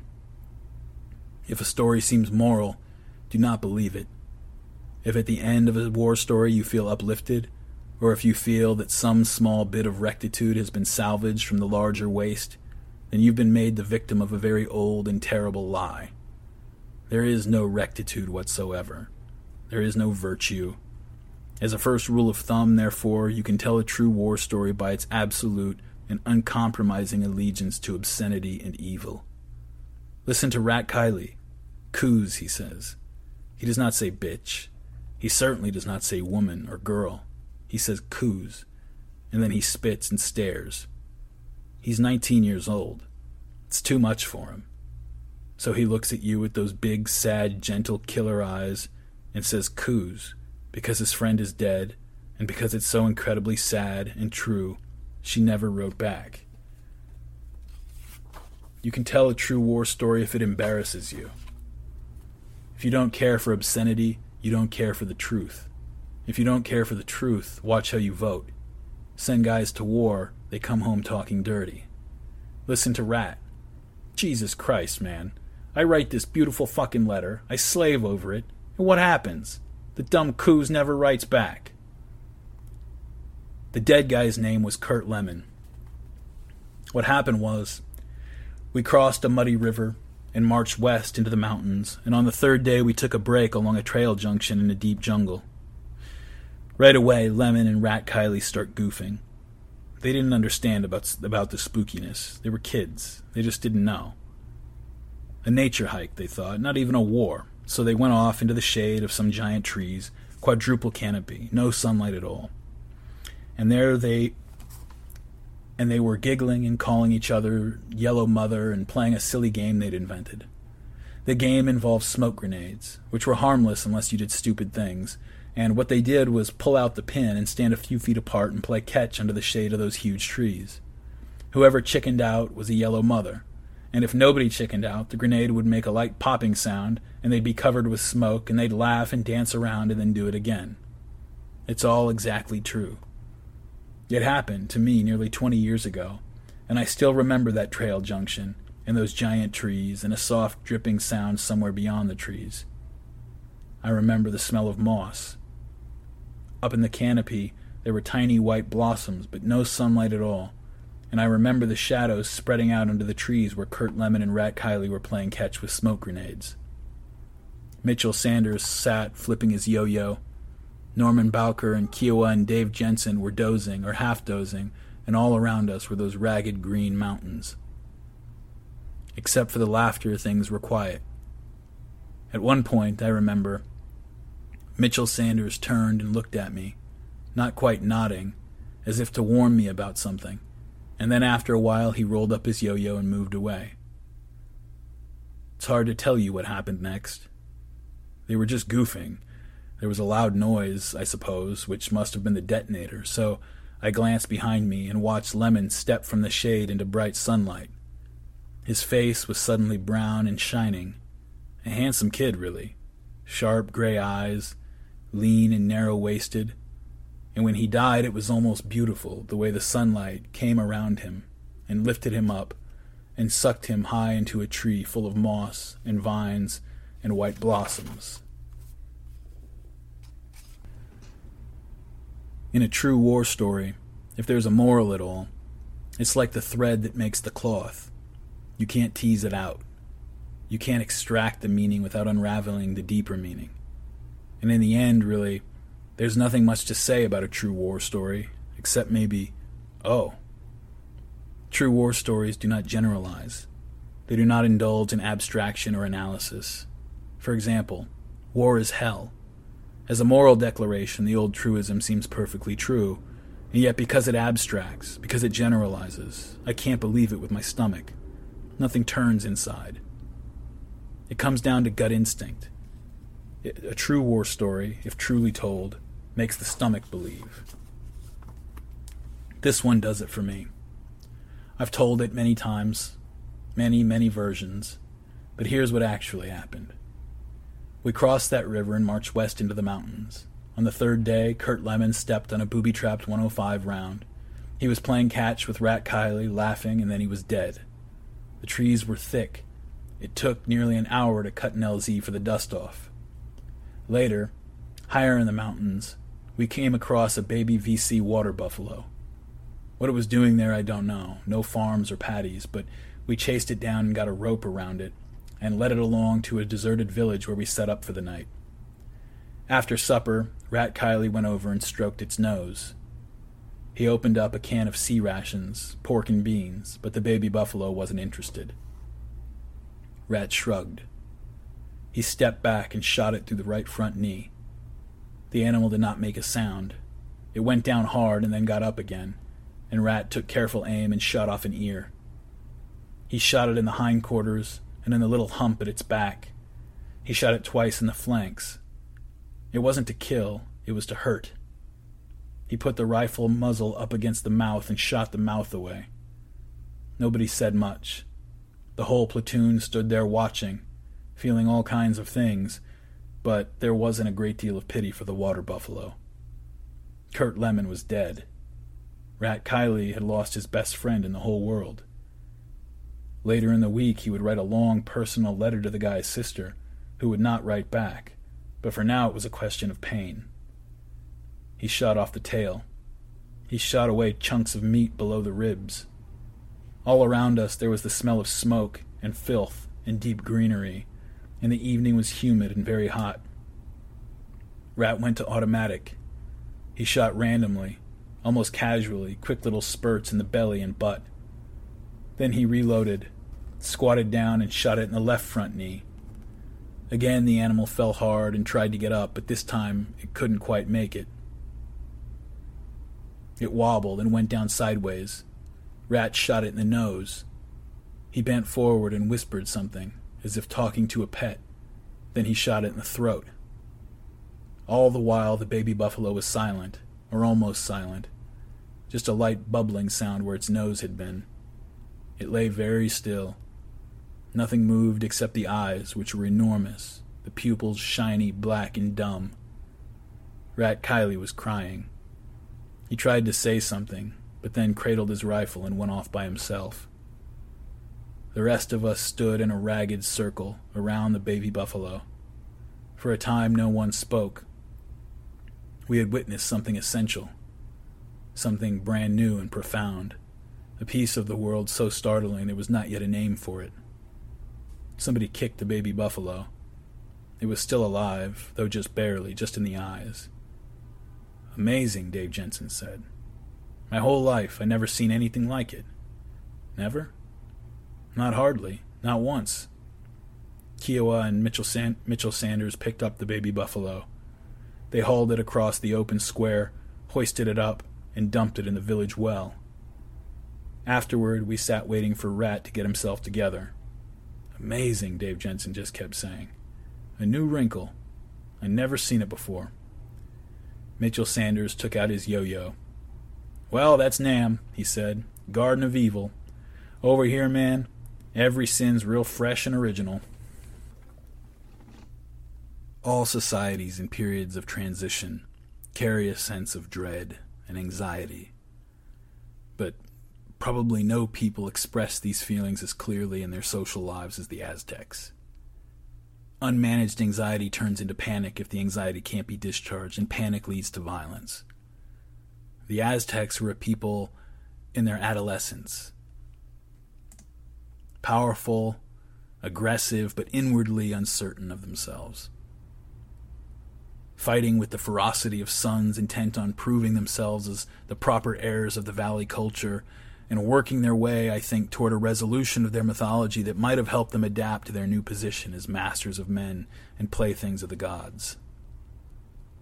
I've long thought that the world historical greatness of any mythology is determined by whether it can face up to the incomprehensible arbitrariness of the universe without flinching.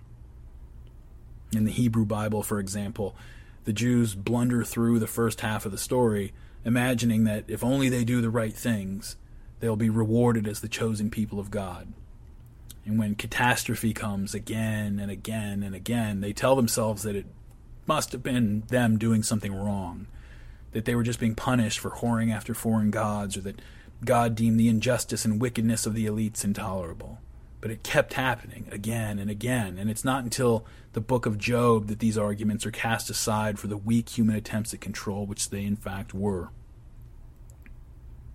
In India, the Bhagavad Gita, the great warrior Arjuna's mounted his chariot and stands ready to do battle in a civil war against many of his former friends and kinsmen. So he's torn between his duty as a warrior and his lawful obligation not to do violence to his family members, and he wavers and then finally throws down his bow, resolving not to fight.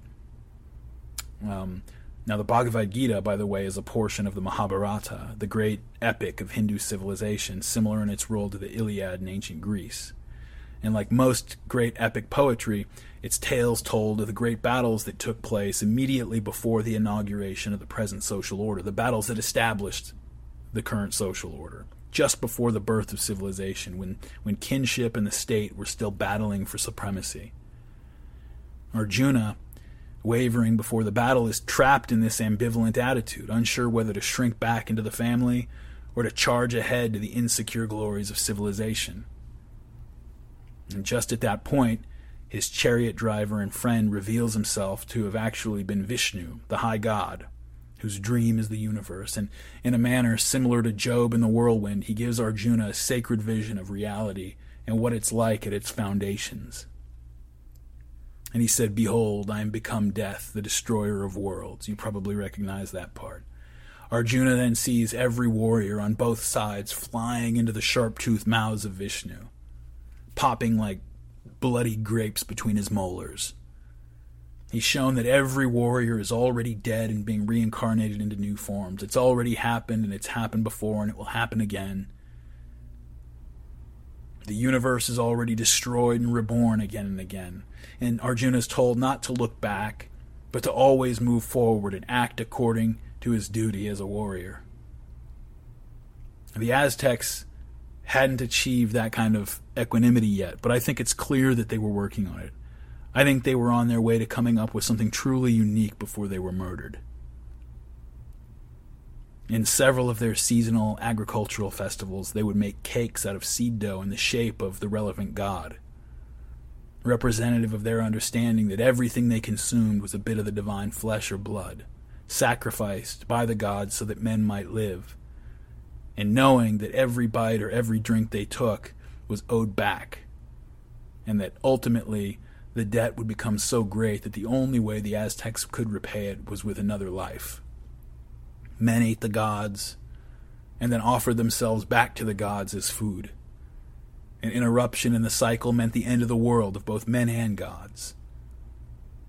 And all societies, including our own, seem to accept as self-evident the idea that some people must suffer degradation so that others might flourish, and that the culture may flourish through them. But while our society looks away and pretends that we operate on some other basis, the Mexica didn't look away. And it's something that I think really does have a touch of greatness about it.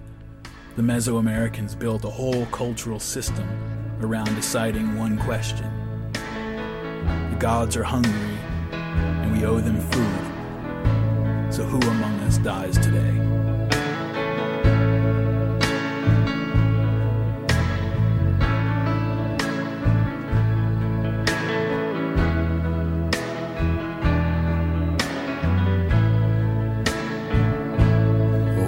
You're sad and when you're lonely and you haven't got a friend, just remember that death is not the end. And all that you held sacred falls down and does not mend. Just remember that death is not the end. Not the end, not the end.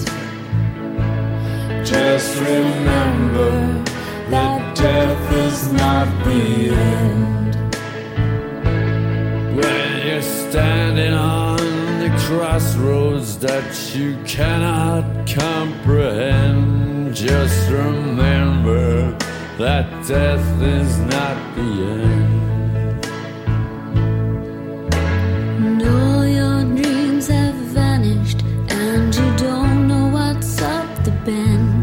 Just remember that death is not the end. Not the end. Not the end. Just remember that death is not the end. When storm clouds gather round and heavy rains descend, just remember that death is not the end. And there's no one there to comfort you with a helping hand to lend. Just remember that death is not the end. Not the end. Not the end. Just remember that death is not the end. For the tree of life is growing where the spirit never dies. And the bright light of salvation up in dark and empty skies. When the cities are on fire with the burning flesh of men, just remember that death is not the end. When you search in vain to find some law-abiding citizen, just remember that death is not the end. Not the end. Not the end. Just remember that death is not the end. Not the end. Not the end. Just remember that death is not the end.